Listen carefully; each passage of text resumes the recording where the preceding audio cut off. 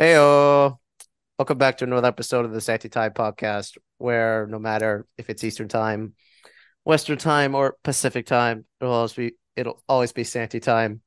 Back again with a new episode. Been a while. The fall semester is already kicking my ass, but but I'm back again, and I have a brand new guest with me. Her Hello. name, hello. Her name is Isabel. How did we meet? Oh yes. We're mutuals on Letterboxd. Apparently, and we got along through Insta DMs, and and yeah. Next thing you know, we're really good friends now. I guess. I Thank guess. you. That's very sweet. I, I I know, right? You can meet all types of people through a lot of places, through a lot of like through a lot through a lot of different sites nowadays. So yeah. Uh so how are you today? Oh, I'm fine. I'm just right now I'm in like my fall semester break. My university calls it like relaxation week. So it's not like a break or Mm, a vacation. But yeah, so I've been taking it easy, trying to work on my thesis, but doing good. And you? what is your thesis about? My thesis is about the relationship between patriotic history and telenovelas or like melodrama if we're being broad. I see. So yeah. How so specifically how fictionalized television can differ from real world politics. Got it. Yeah. And how it like interacts with it too. Because I'm using a telenovela that a historian sort of was watching. Well, it's like an anecdote that they say about. And he asked the producers like, "Oh, how did you find out about like this character?" And then they just told him that they made him up. So it's like the relationships with historical fiction and historical research, which I find really interesting.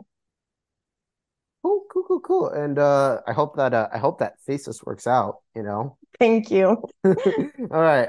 Usually and and we and specifically I invited Isabel to discuss to discuss the Shrek movies. And you want to know why? Because and you're all probably wondering, why am I talking about a franchise that is from a struck company? Well, I'll tell you why. It's because of it's because of Smash Mouth's Steve Harwell recently passed away from liver failure at the age of 56. So this episode is basically it's not so so so this basically gives me a loophole into talking about one of the many things I hope that I love dearly, and that is Shrek.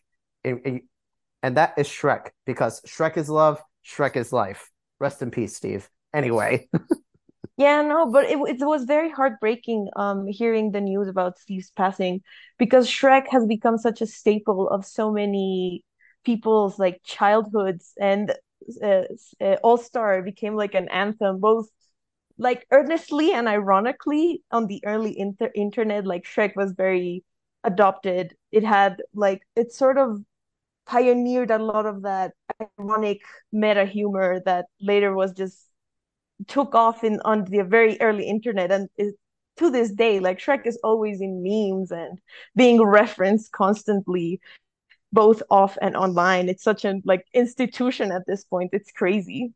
yeah, yeah, really, yeah, yeah, really, really crazy. Just specifically how when the first Shrek movie starts, when the lyric like somebody when the owl house door opens, like it's a perfect like type of like beat that goes well with the song. And I was actually gonna save this fact for later. Apparently, All Star wasn't written for Shrek. What the Smash Mouth song um like uh like like the Smash Mouth cover of I'm a Believer was actually written for Shrek. So All Star was only a placeholder for test screenings until a new song could be found. But the test audiences loved it so much that the producers kept it in. When the producers decided to keep All Star, they decided to let the band perform. But I'm a Believer, and the rest is history. Oh wow. Yeah, I had sort Excuse me. of seen when you hear All Star on Spotify, you see that sometimes it's like on the album of I think it's I forgot the name of the movie, but it's a movie like League of Extraordinary Gentlemen or something. It's like Oh another yeah, unrelated movie that I think it was with oh what's his name? I'm Sean forgetting right Connery, now. Yes. No, and also like Ben Stiller, I think. But it was like a movie that's Ben Stiller was in League of Extraordinary Gentlemen. What do you mean, yeah. Isabel? It's not No, possible. it was also was made for um another movie. I think it was with Ben Stiller, and it was like a failed superhero parody of sorts. That's why the music video I think starts I with know like what you're talking Ben about. All Stiller. Star was also in that movie.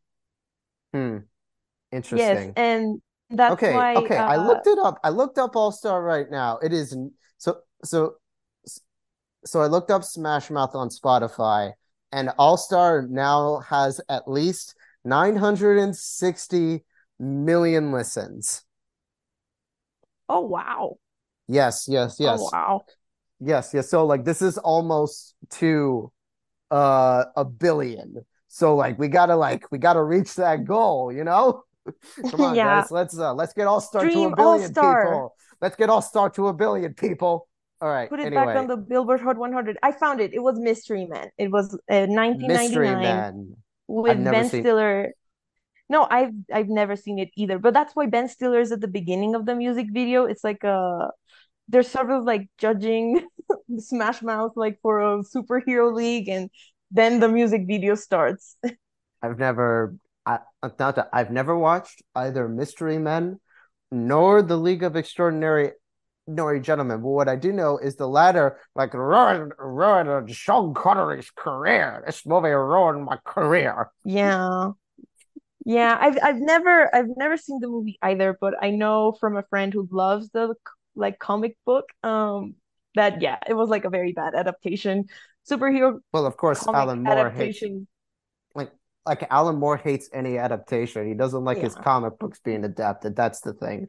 Anyway, so Back to I Shrek. figured, yeah, I figured we should both share about how we both got into the Shrek franchise. Guess I'll start. So mainly growing up,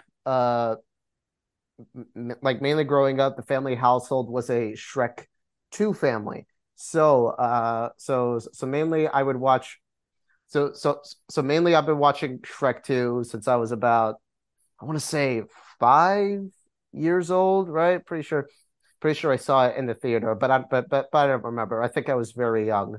But uh but but uh but but yeah, so basically I own Shrek 2 on DVD and that didn't watch the first Shrek when I was very young, but I've seen like bits and pieces of it.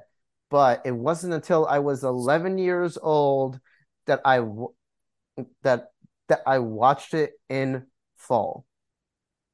Oh, okay. Yeah, Yeah. and then with Shrek the Third, me, my sibling, and sister watched it a lot through HBO on demand. That was like before I realized that Shrek the Third isn't actually a good movie. I'll explain why. Yeah. And and I saw Shrek Forever After in the theater twice.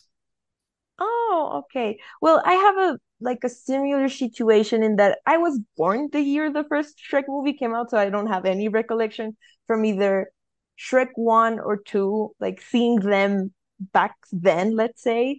but I do like my father told me that I don't know if he saw it by himself or that he took me as a like baby, but he said he saw Shrek in theaters and he was very shocked because well my father and my mother like my parents' generation and I'm sure maybe your parents' generation too, he was very used to the very classic Disney like fairy tale adaptations that were very clean and family friendly, and so Shrek is like the absolute contrary of that and Hmm. intentionally mocking Disney. But I don't remember really seeing them, and just like you I don't know if in the United States, but at least here, I'm from Colombia, by the way, for the Yeah. listeners, some lore. They were broadcast on Cartoon Network constantly, like Shrek marathons, and so I would see either bits and pieces by just turning on the television or just tuning in to watch them. But I do remember watching Shrek the Third a lot. I don't know why, but it was broadcast a lot. And I also remember thinking it was good until I became old enough to realize it wasn't. It's rather boring and it doesn't go anywhere. And it kind of contradicts everything that Shrek stands for, but that's for later.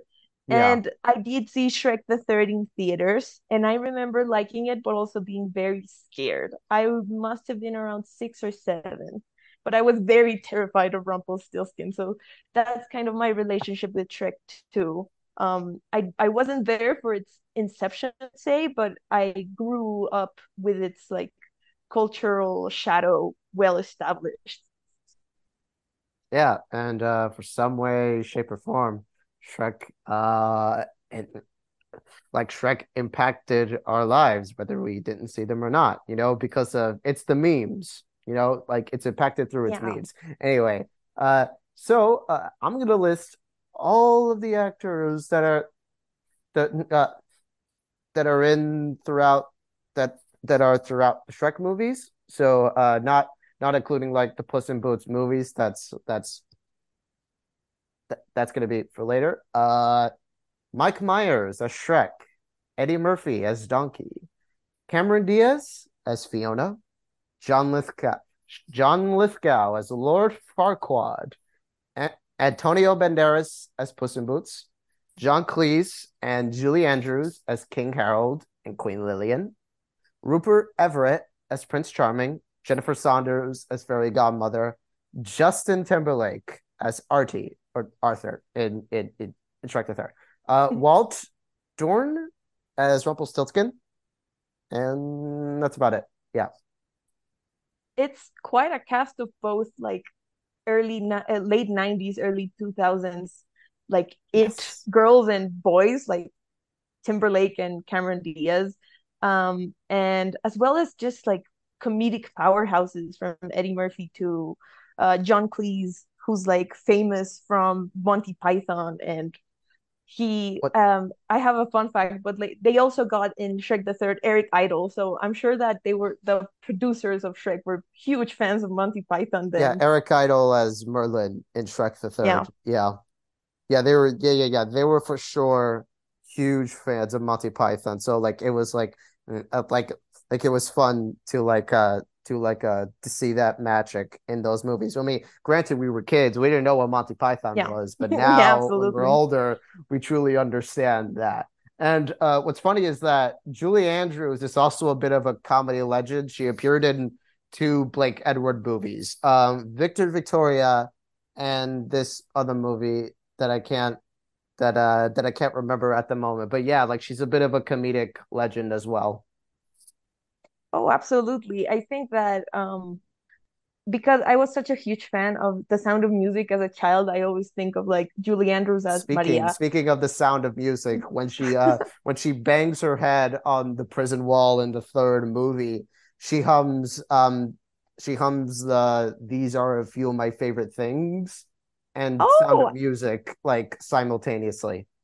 oh, I never noticed that, but that's amazing. Yeah. It's those kinds of details that make Shrek so rich to revisit as an adult, especially once you like if you're really into film and like comedy history or just like knowing more about like the 2000s pop culture zeitgeist, Shrek becomes so much more interesting because there are all these like little parodies and references to other things. For example, I think a lot of how in Shrek the second, they have the like Sir Justin poster in Fiona's bedroom Oh that Shrek yeah, looks up to, like when he's like having his existential crisis, and they didn't know when they were writing the movie, but Cameron Diaz was dating Justin Timberlake because he was right, the it yeah, boy. So it's all these little there some are coincidences and some are just like very great observations, which is something that so many like later kids movies, let's say, tried to mimic. That became sort of DreamWorks's MO. Like they made movies that had a lot of double entendre. They were Cameron, great for babe, did you kids know that my and also picture for was in the parents. movie? Sorry, I cut you off. No, no, don't worry. No, that's what I was trying to say. I think that Shrek like both established and kind of also perfected, because I think that the only other DreamWorks movie that kind of manages to do it as well as Shrek is Megamind. Is Yeah, straddling that line between like parody and um even pastiche, and also like being a kids movie with a story and morals. and you gotta like and you gotta like remember that like 2000. I remember that like the late 2000s, we already had like a big resurgence of superhero movies back then, with The Dark Knight, the first Iron Man, and of course like Superman came back in 2006. So of course like DreamWorks took the idea of what a superhero can be into Megamind. Felt it. It had the concept of like bad guy wants to be a good guy better than what Despicable Me was trying to do. Yeah, exactly. And it's also both Megamind and Shrek show how tuned in DreamWorks were in like into the pop culture zeitgeist in general. Because Shrek comes to be as like Jeffrey Katzenberg's a little bit of his revenge against Disney.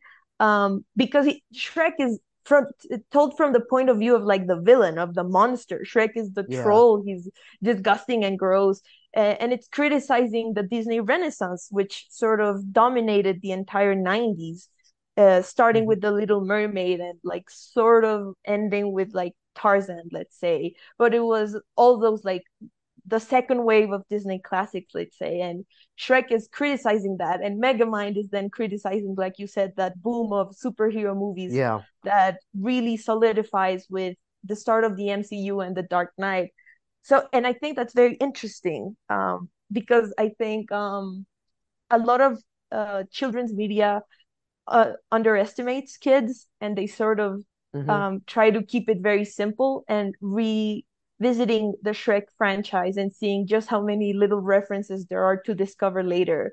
It's It's like because like fun to. it's because like as children we like seeing, oh, talking donkey, he's funny, whatever. And then you have and then of course you have like, oh, like big green ogre. He looks pretty weird, but I like him a lot.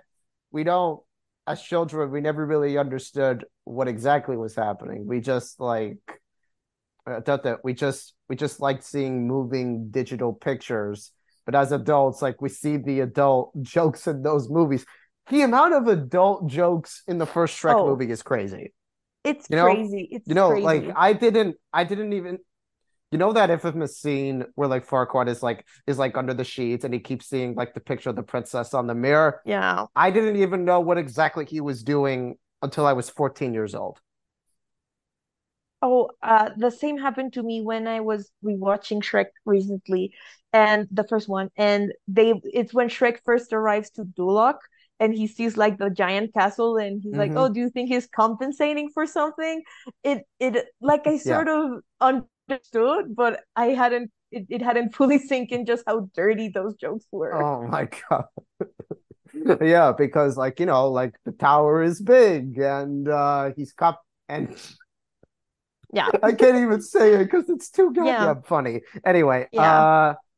and one and two and one, two, three. Welcome to Duloc. It's a perfect town where we have some fun. Da da da da da. Wipe your ass, wash your face, whatever. Duloc Oh yeah, is a that's great. perfect. Wow, let's do that again. No. That's what that was like the scene that I picked out to talk because to talk about from the first Shrek because I just find it so interesting just how bitter and resentful towards Disney like the entire movie is because it's not just like the Disney fairy tale format that Shrek is subverting by like you having the monster be the Hmm. protagonist, but they're Fuck you, also Bob. yeah, Yeah, yeah. they're Fuck also you, Bob Iger.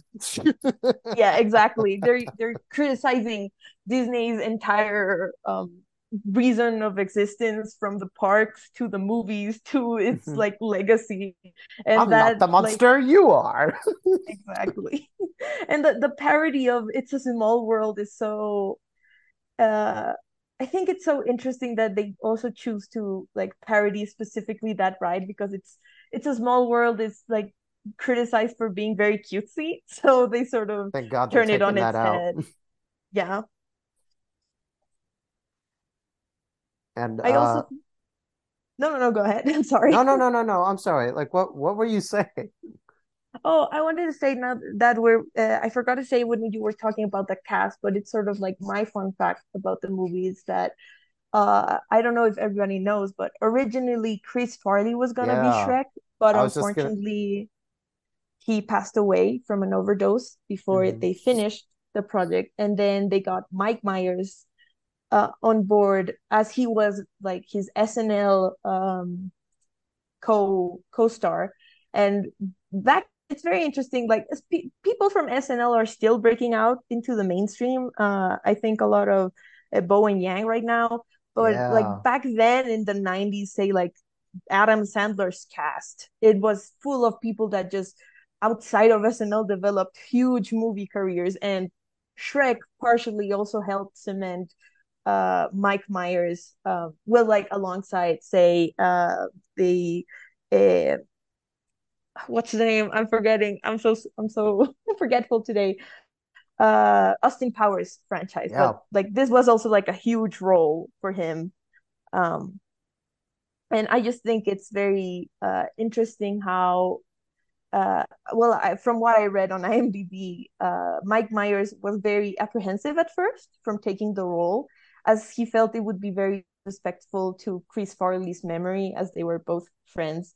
But ultimately, he decided to take it on as he felt that, as they were friends, like he would rather a friend take the role rather than leave it to like a total stranger, which well, I feel it's like nice of him. It's bittersweet, but it's Yeah. I think it's pretty pretty nice of him to do that or Yeah. have done that. In another universe, Chris Farley would have been Shrek, and and and and, and I'm just thinking about if David and I'm just thinking about if David Spade was Donkey instead of Eddie Murphy. Oh wow, that would be. Because like they've starred together in Tommy Boy, Yeah. and David was like really close friends with Chris, and so was Adam Sandler. Oh, Yeah, absolutely. They were yeah. like the trio. They constantly did skits together to a point Mhm. that I think Adam Sandler once said that if a skit wasn't funny, they would just like he would just like ask Chris Farley to come on and do whatever, and they it would be instantly like I hilarious. drove a car down by the Yeah, river. that's What are you amazing. doing in my swamp? Oh, that would be so funny.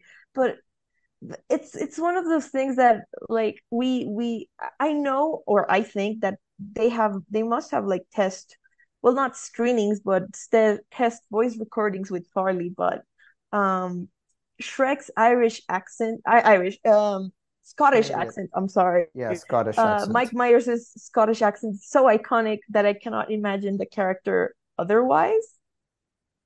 Hmm. What are you doing in my swamp? I I'm terrible at doing a Shrek accent, but I'm gonna try. Don't worry. Okay, my Sean Connery accent may be on par, but my accent is gonna need a lot of working to do. Anyway, okay. What else? Okay, so now we're gonna pick funny moments from each movie. So I'll start with the first Shrek. It's like a it's it's at the beginning of the first movie, like after the All-Star song plays, and it's when like the angry mob comes to Shrek's swamp with the pitchforks and their torches, right? And they're like and they're scared to like enter his house, right? Shrek like arrives behind them, right? And he tells and he tells them along the lines of, "Oh, well, actually, oh well, actually, not only are we like not only are we scary, but we also but but we also squeeze the gravy from your eyes. It's also really quite. It also tastes well on toast." and the and one of the mob guys has has a torch in his face, and he goes, "Get back! I warn you!"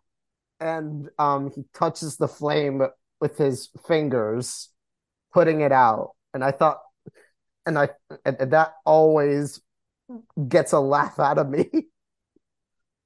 Oh, that scene is great. The entire like first half of Shrek in the Swamp is just it's so funny.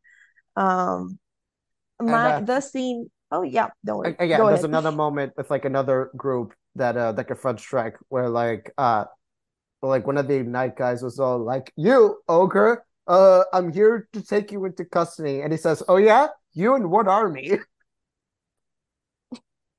That's great. My the scene I picked is the Fiona and the bird scene when she's Oh like yeah. singing and they start like Ah, competing until ah, yeah, ah, ah.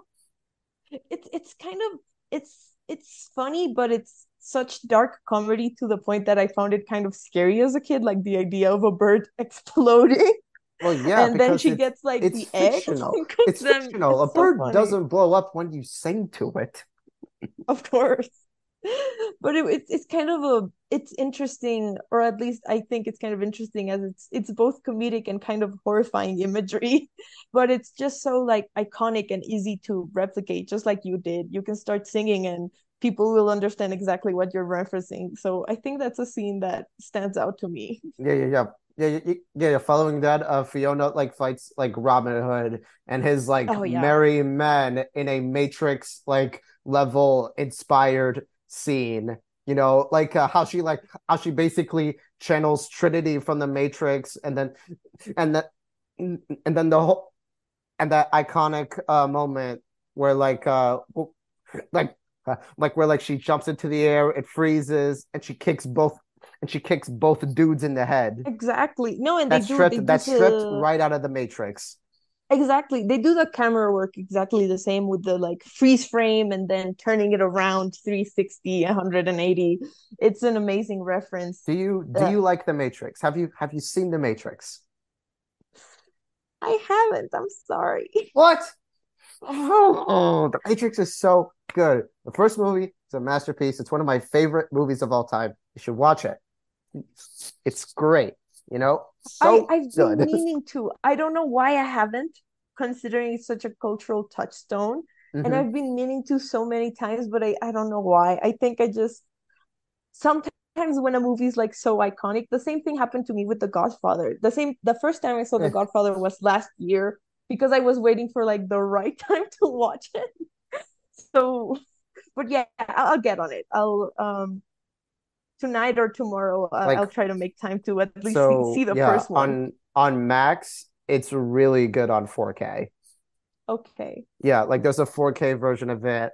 Yeah, there's a 4K version of the Matrix on Max, and it looks so brilliant. It's exquisite.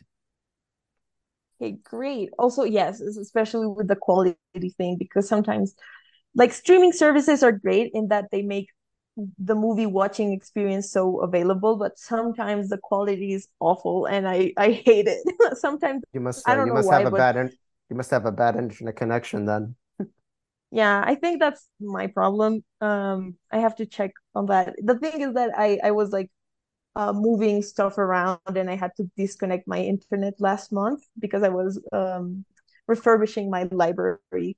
And I think that's impacted my movie watching quality. Oh no, but that's okay. Let me Yeah. yeah, that's okay. Let me know. Like first Matrix movie, masterpiece. The sequels don't even touch it. Like a lot of people Okay. don't like the sequels, but I personally like them, even though I can't remember what exactly happens in them. But anyway, so yeah, uh, Shrek 2. We can't talk about Shrek 2 without the iconic dinner scene. Oh, it's so funny. It's so Yes, funny. yes, it is. Like literally has the beautiful transition of like Shrek meeting Fiona's parents for the first time, and then a transition and and then like fade cuts to him sitting at the table, like him sitting at the table, like Harold's looking at him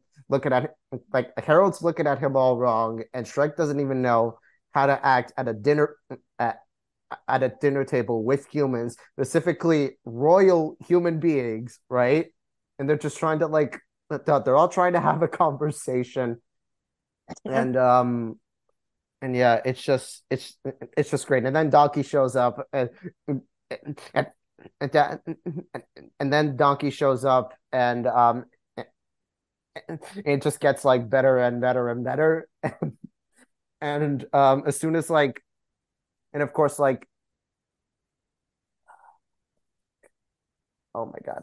And then I always lose my train of thought when I'm talking about certain scenes or movies. But yeah, Shrek and Harold argue, and then like Shrek and Harold argue. They have such perfect back and forth arguing, and amidst the chaos, I like how Lillian said, "It's so nice to have the family together for dinner." Oh yeah, it's so and beautiful. they lift like the roasted pig in the air, and they all like shout at each other's names, and then Ducky shouts his own, Oh, that's and amazing. That's iconic. and then it just ends, and you want to watch that scene over and over again because it's so great. No, it's like the comedic highlight of the entire film. I This is way before TikTok because I know that it's like of course it was destined to become a viral sound on TikTok. Like people just use it, the Shrek, Fiona, Harold, Dad, Donkey. But I remember on YouTube, this was I think it was like the Shrek Retold project. I don't know if you've seen it, which was like recreating Shrek via like many artists came together and recreated the first Shrek movie. Someone within that project did like this video, and it's just like a bunch of I don't know, it's just like teenage girls recreating the Shrek 2 dinner scene, and it went like sort of viral back when they posted it, and I just always remember that scene being quoted and recreated ever since like the internet allowed video. It's so amazing. One of my favorite little jokes inside of the entire scene is that at one point Donkey's like, "I think I'm gonna leave," and then they're like, "Dinner's here," and he's like, "Okay, no, I'm gonna stay here." It's amazing. I just love it. Well, he says that. Well, he actually says that he was going to go to the bathroom, and then Yeah. and then the food arrives, and he goes, "No, wait, never mind, I'll hold it." Yeah, exactly. The fact that it's the bathroom it makes it just funnier. The scene that I picked is I don't it's not like as iconic as either the dinner scene or the I Need a Hero performance, but it's the Cops parody, which is called Knights, Oh where yeah, yeah, they yeah. The white arrest Bronco Shrek. thing. Yeah, Yeah, the white Bronco thing, which is like a reference to the O.J. Simpson case. I I was just didn't gonna know that. say. I did not catch that for many years. I learned that very recently. But my favorite thing is one, it's a cops parody, with the knights and Knights. yeah, It's exactly. it's called And Knights. yeah.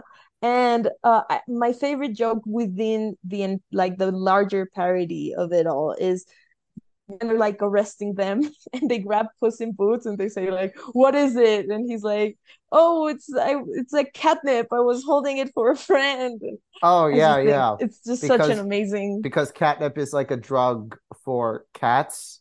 So I like how they yeah, like portray it as like a bag of cocaine. exactly. But I just think that it's such a hilarious joke. but also very like I wouldn't have gotten it when I was a child at all. Like it took me 20 years to finally understand. I didn't know Yeah. what weed or cocaine were when I was 6, so but it's just so great. But Shrek, I'm her husband, Shrek. Ow, ow. Exactly. Shrek, I'm her husband, Shrek. Ow, ow. Pause. Well, talking about Shrek 2, what's your opinion on like human Shrek? Because people I on the think internet sometimes thirst this for is gonna him. be a big hot take, but I prefer human Shrek. I kind of do too. I like He his looks so design. good with his wavy Yeah. curly locks, how he dressed, and like like like like how he dressed, his lips. Oh my God.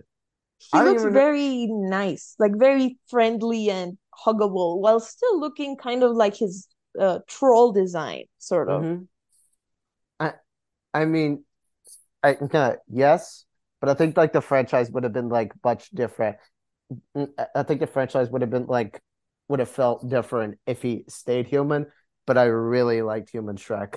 And after all, you could say that Shrek 2 perfectly like kind of ends Shrek's story pretty well, if not for Shrek the Third and Shrek Forever After. Well, actually, no, that's a lie.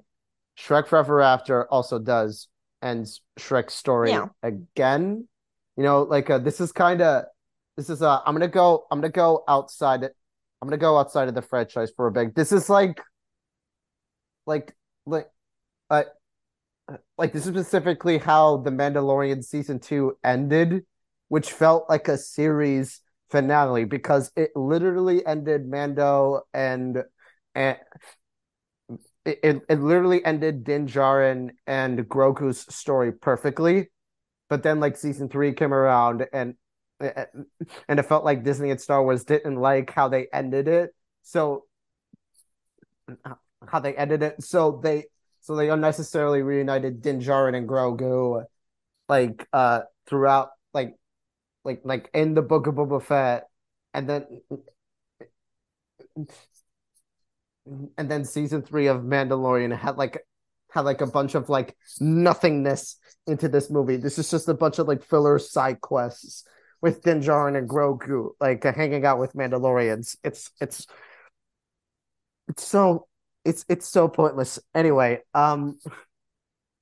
you know, but anyway, yeah. So, but yeah, but yeah, I like Human Shrek and D- Donkey's new Donkey's change when he's the white horse. Oh yeah. Kind of That's like it. amazing. Kind of, I kind of like that. This is why I think Shrek 2 is the perfect sequel for me. And it capitulate it does it. It further in fact it further improves upon everything that made the first Shrek an important staple of the early 2000s, meaning that with like with Shrek with the first Shrek like being the first animated movie to win an Oscar for best animated feature. You have Shrek 2 being the first sequel to win for best animated feature. And feature like you expand upon Shrek's world by putting him in Far Far Away, which is literally which is basically Beverly Hills, but Oh it's a yeah. fairy tale setting. And that uh, uh, etc. You give a bunch of layers to Fiona and where she came from because ogres have layers, onions have layers, like whatever the fuck, and the side characters are more explored. You have the fairy godmother is such a great villain, and Prince Charming is such a hilarious archetype on the idea of Prince Charming that he's a stereotype for a princess to get with, and that he's actually portrayed on being a mama's boy. I think that works so well. And Oh, what's up?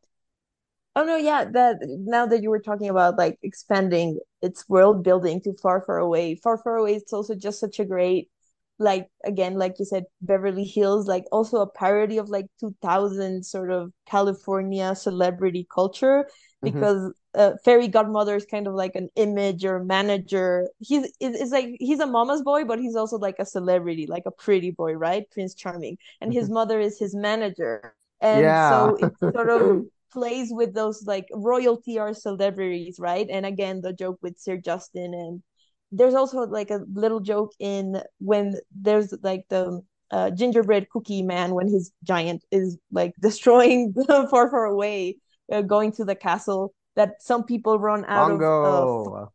yeah, he runs out of like this the Starbucks parody called, I think, Farbucks. Farbucks. Yeah, Yeah, Farbucks. and they cross the street to another Farbucks, sort of joking around how there are like tons of Starbucks in Yeah, yeah, California on all literally around. every corner, especially in New York City.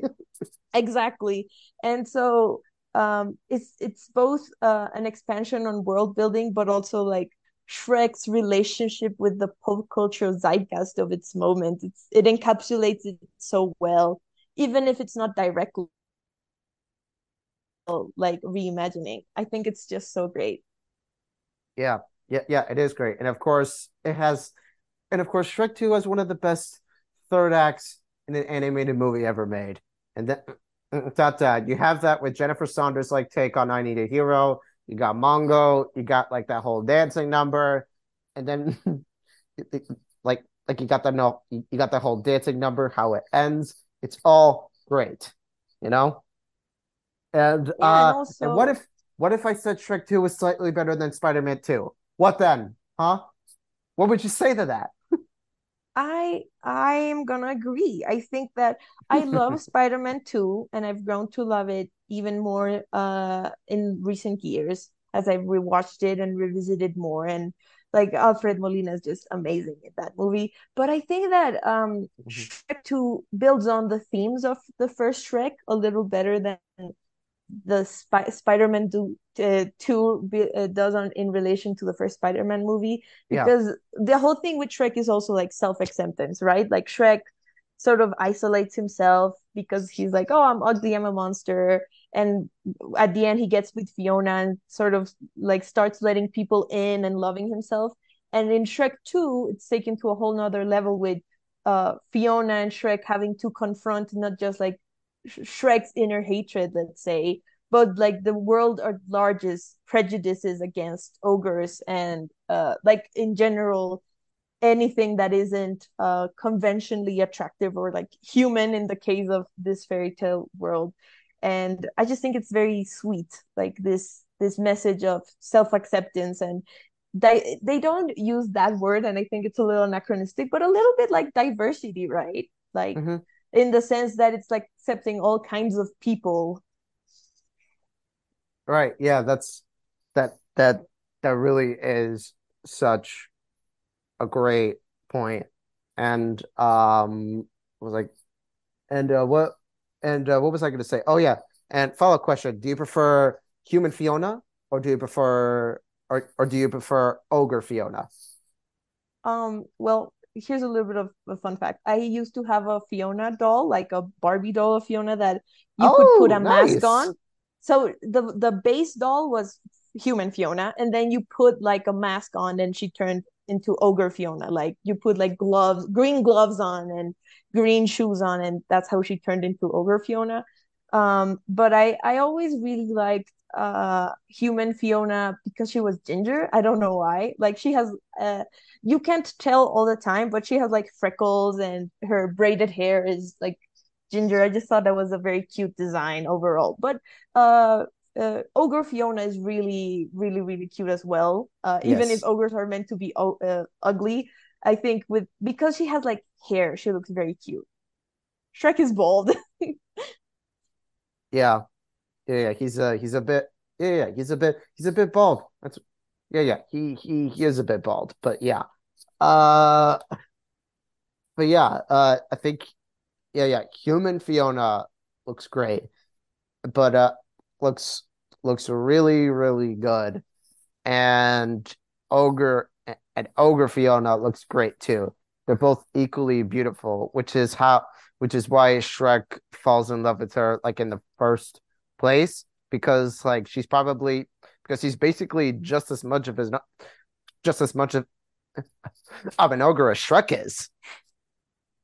Like they're Oh, both like absolutely. yeah. They're both like equally different people, but but uh, but as a whole, like they care deeply for one another. You know, like that whole bonding moment that they have when they eat like roasted when they eat curly toed rat on the Barbie, like that's cute. You know, Oh, absolutely. And it's also kind of playing with this idea of like loving people at their worst, let's say. Like Shrek falls in love with Fiona because she starts like not behaving princessy in front of him, but more like herself. Like she burps in front of him, and mm-hmm. she's like aggressive and violent. Like again, the Matrix reference when she fights the Merry Man. And so it's also like this idea of accepting people as how they are and not how they pretend to be. And it creates a very compelling romance that, well, I think Shrek Forever After is well, I think it's like way better than Shrek the Third. It's kind of, at least to me, kind of sad Of seeing course it Shrek is. kind of regret his marriage because they look so in love in the first and second movie. Okay, yeah. Well, like mainly it's because like Fiona like literally wishes upon a star that every day could be like this one, meaning that they basically relive the same day over and over again.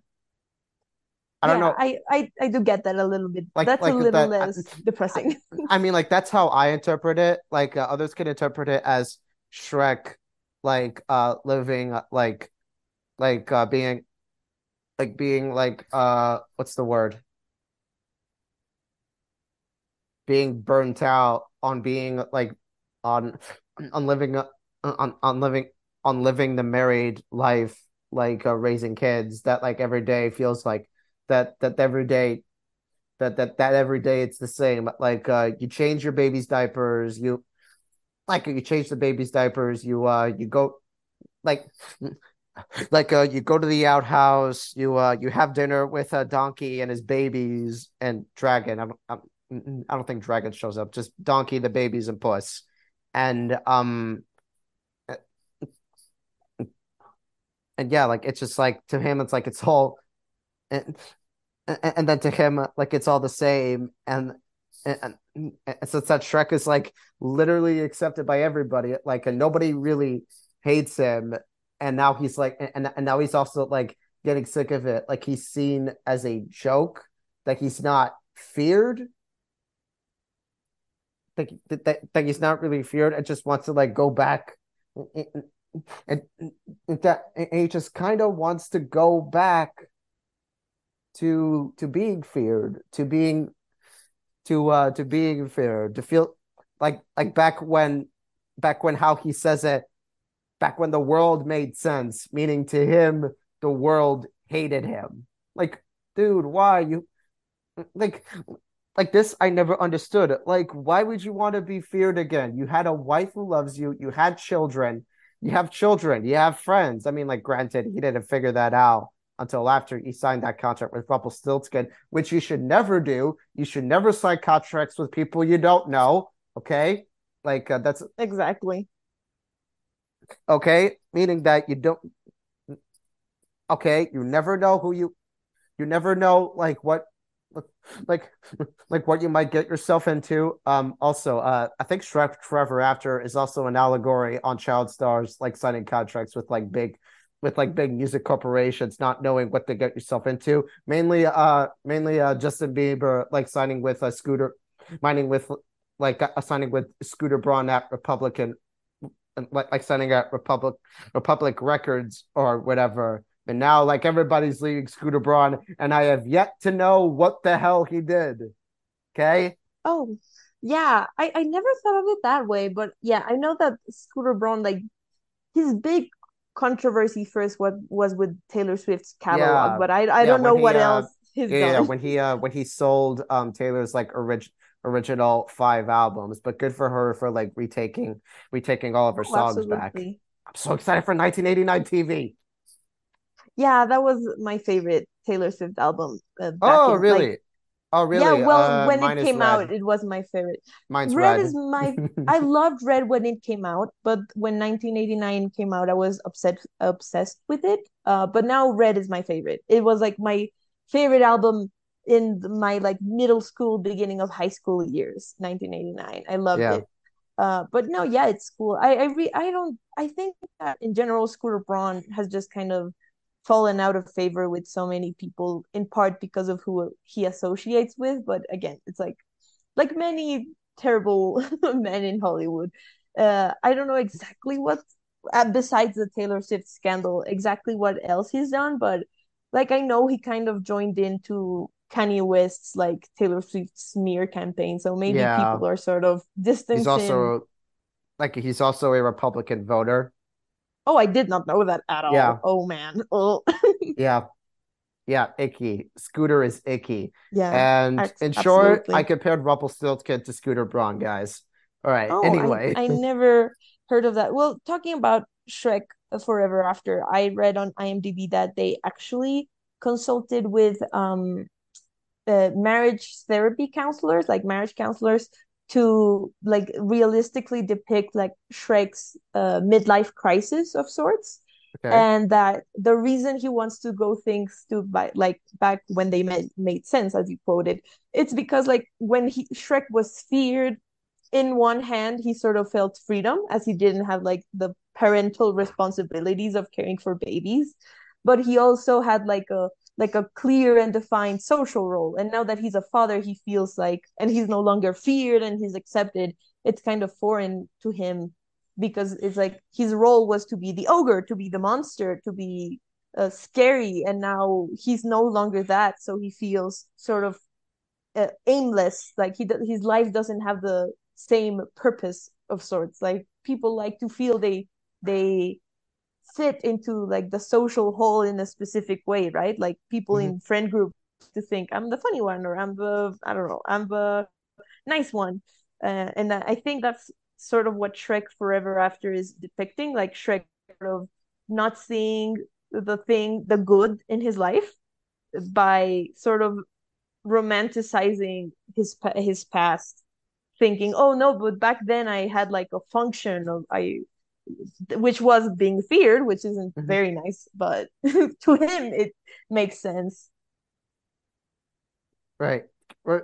Right. Yeah. Yeah. Good. Yeah. Yeah. Yeah. Yeah, good on you for remarking the marriage counseling thing. Yeah, I think that's interesting. And I did I did have a fun fact from Shrek Forever After. Rumpelstiltskin was originally going to be voiced by Paul McCartney. Yeah, That's so weird. Paul McCartney was going to voice Rumpelstiltskin. Now I'm just imagining him like having like a musical number where he, Yeah, yeah, yeah, yeah. Oh, I am the king far, far away now. I don't believe in yesterday because I manipulated an ogre to sign a contract for me. that I, I would love to see what Shrek Forever After would be like then. But I'm a huge fan of Paul McCartney, like Oh, huge who obsessive isn't? He's like one fan. of the most Yeah, talented songwriters on the planet. no, and he's so sweet in interviews, and um he's still in the public eye, but he's so like nice and generous even in his third age. But oh, I'm sorry, it's my dog. Oh my um God, you have a dog? yeah, his name is Charlie. He's a little puppy. He's only Oh, two that's right. years Yeah. old. Oh, you got a puppy? Oh, I Yeah. got a bottle with shampoo. Exactly. But what was I saying? Oh yeah, Paul McCartney. I'm a huge fan of Paul McCartney to a point that's a little concerning, but I hate to say it, he isn't the greatest actor. He's He not. did a little cameo in, I think it's Pirates of the Caribbean Yeah, yeah, 4. yeah. Dead men tell no And tales. Yeah, yeah, which that is like cameo a little was. cameo. It's fine. He's covered It's in makeup pointless. and yeah, it's pointless. It adds nothing to anything. But I It really saw didn't. like little bits. I don't know if you know this, but Paul McCartney did this movie in the 80s, which was, it had like this accompanying album. which was he was doing it when Wings was sort of falling apart, and it's Oh called yeah. something about Broad Street. I forgot the name right now, but the movie Speak is not amazing, yeah, and the music is fine. and funny that you mentioned Wings. The song "Live and Let Die" was used in Oh Shrek yeah, the Third for Harold's passing. yes, I had forgotten that, but yeah, I the Shrek movies also have great soundtracks. Like so many Oh great my middle God, yeah, they drops do. They beyond do. All Star. It's kind of like they're sort of the Guardians film's spiritual successor in that way.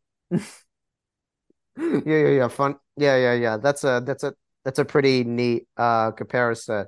But only the songs in Shrek are covers, whereas in Guardians, they're completely original songs that James Gunn got to use. Oh yeah, I'm sure. I think maybe it's the MCU money they could license them. Yeah. But I think that the fact that it ends with an all-star, well, in the at least the first one ends with the cover of "I'm a Believer" but by Smash Mouth. It also kind of adds to the 2000s-ness of the Shrek movies. Yeah. Um, This is also gonna be a hot take. I think Weezer's version of "I'm a Believer" is dog shit. It yeah, is. it's It not that is. great. It's not. I like It's really Weezer, not. It's really not but great. no. Listen, as much as I like Weezer, like their cover songs are complete shit. Yeah, like I like Weezer. I'm not the biggest fan, but I like them just fine.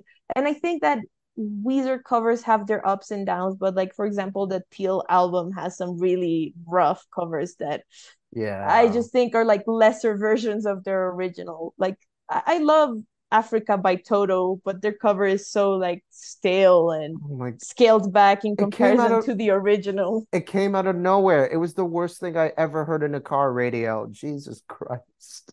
Yeah, the video is funny. It has Weird Al, but beyond that, the Teal album being just like a album covers is kind They of will never be Weird whatever. Al. Oh, exactly. Does Weird Al appear in Shrek in any capacity? I don't know why I feel he's been in the What? franchise, but I'm not sure. He could have he could have been, but I don't know. Anyway, Oh no, no, he so wasn't. can we shit talk Shrek the Third now? Because I have a lot of Oh, things to say. absolutely. Oh my God. Yeah, Okay, listen. Having a third movie live up to a perfect sequel like Shrek 2 is difficult. I can understand that. But you have to at least make this movie funny and interesting, right? yeah, and it makes no thematic sense. It just like the whole thing with Shrek and even Shrek Forever After is sort of like accepting yourself. It's self-acceptance and acceptance of others. And the ending of Shrek the Third is kind of like, no, actually, you just kind of have to do what you're told to do and live up to others' expectations. And Uh, yeah, I just think it kind of it takes Shrek's character absolutely nowhere. The Arthur, or well, RT, if we're using like the movie's names, yeah, fine. stuff is it's in theory very interesting. Like, oh, fairy tale, or more so like a medieval legend character, but as a teenager, and he can't live up to the expectations that are imposed on him. Like, it's interesting on paper, but they do really little to nothing with it that's like substantial. And of course, like they had an excuse to put Justin Timberlake in there because he was very popular in the 2000s at that point. Like Yeah.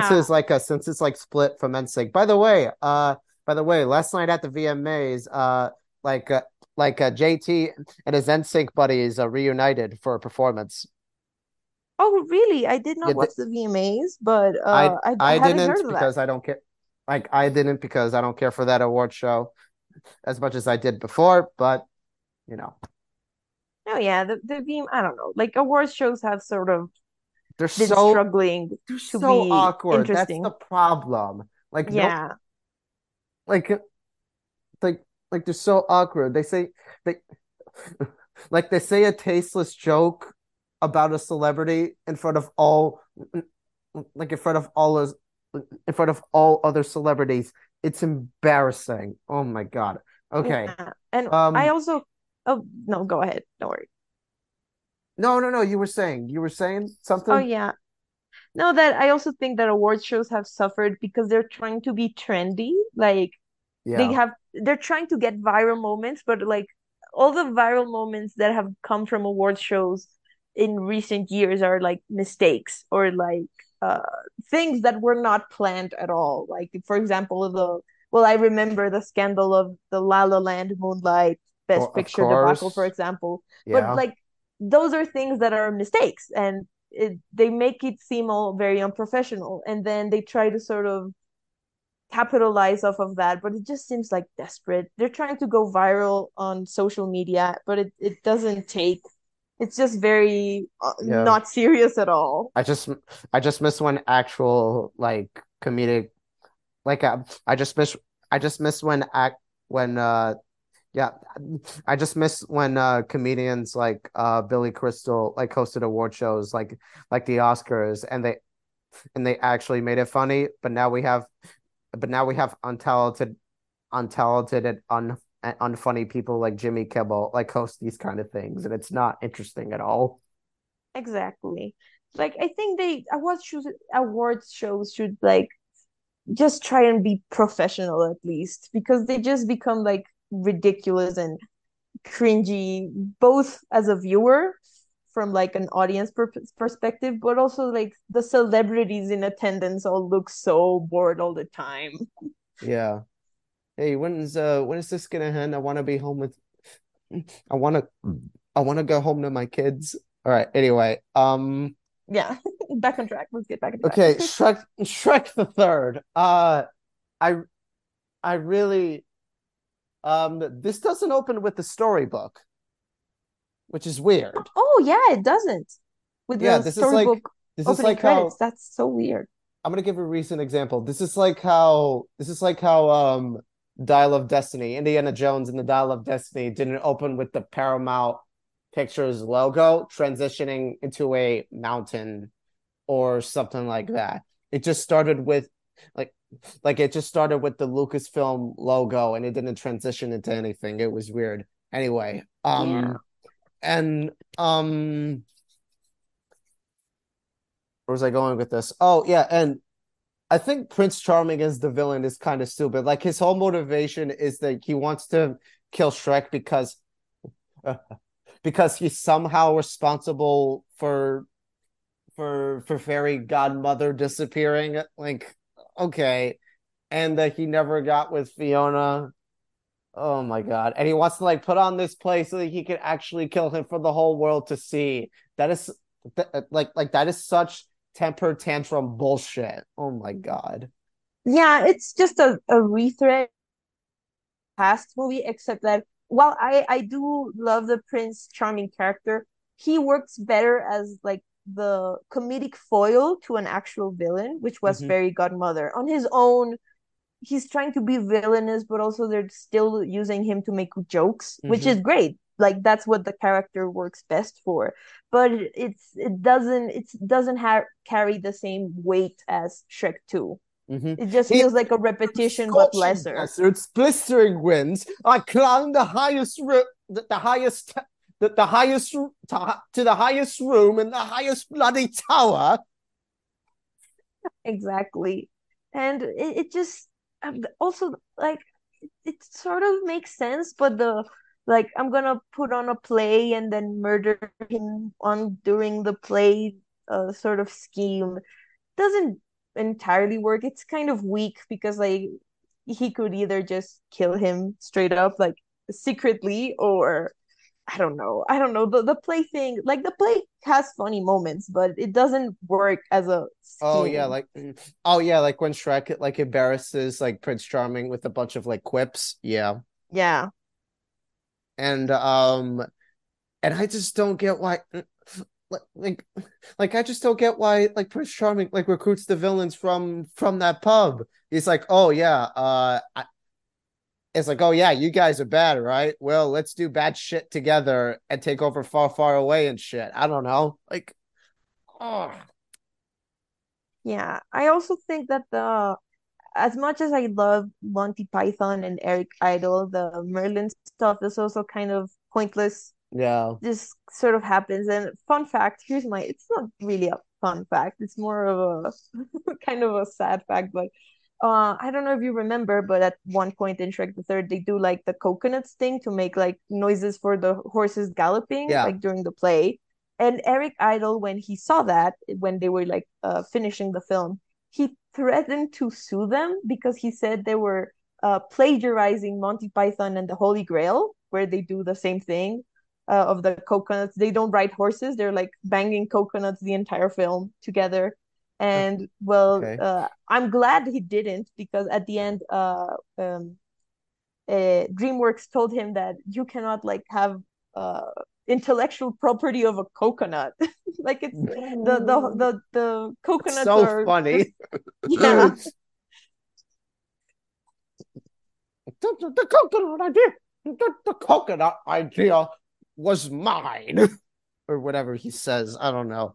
And and I also find it funny that like that Shrek and the gang were pressuring Merlin to send them back with the spell that he thinks he knows how to do, but it ended up switching the bodies of Donkey and Puss.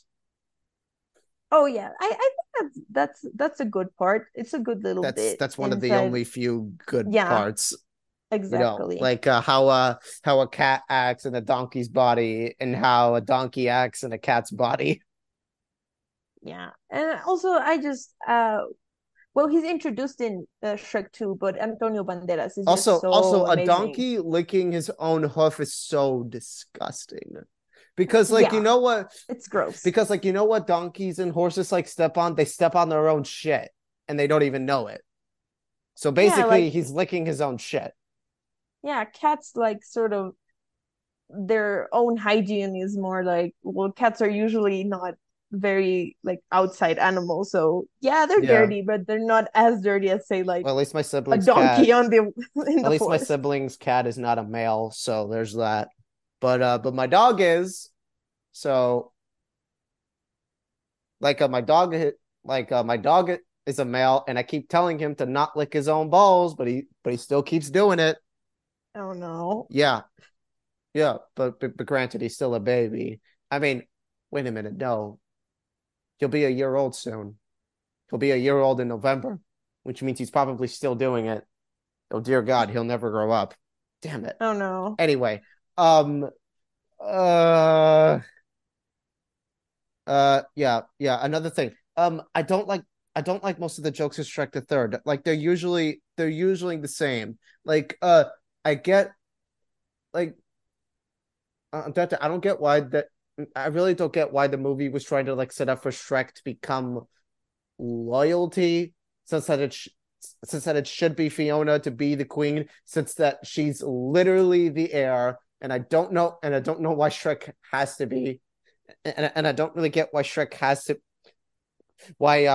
is the main focus on how to like be the king. He could just be called the queen's husband and not have a king title.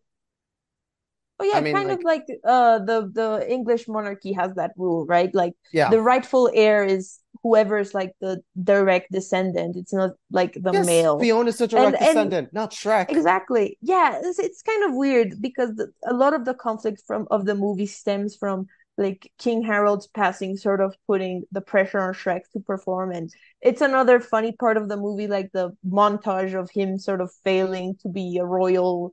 Like he Yeah, breaks like the bottle on the boat, and then the boat sinks. I think that's yeah. pretty funny. But other than And that, also it like, makes and also, he probably killed the guy that he tried to knight. You know, oh no, exactly. That's like that. That's also the joke. The point of that scene is that he fails at knighting listen. him and he just To murders him. anyone who wants to be king or who wants to be prince, when you knight somebody, you don't look at the audience trying to knight them. You're gonna end up you're gonna you're gonna end up piercing their collarbone. Absolutely. And but it's weird because like Fiona is present during those scenes because again she's the princess, but she's sidelined. And it's again, like you say, it's so weird that sort of like again everything is Shrek when he Well, he was I brought into actually, the royal family. actually, I think the bridal shower stuff is pretty funny. Like when one of the princesses asks Fiona, like, "Hey, like, are you getting any cravings? Because part of pregnancy is having craving Yeah. symptoms." And Fiona's like, "Oh, not at all." And she's like stuffing her face with cake.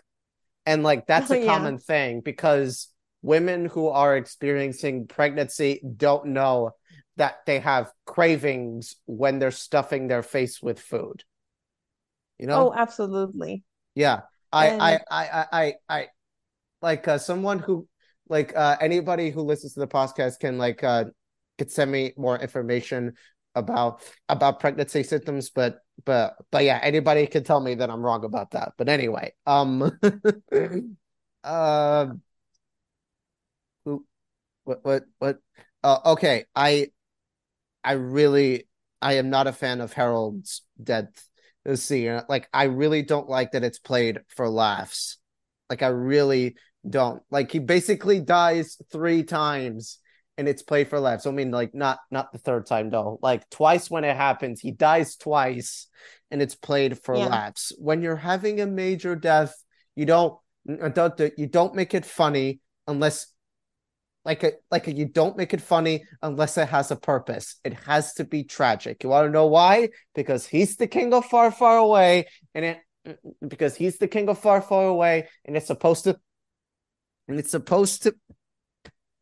I can't even get the fucking words out. Anyway, um, and also like I really don't like how the death scene like starts to begin because like when somebody bursts in, Shrek's like, well, somebody better be dying, and then it cuts to Harold coughing. He goes, "I am dying."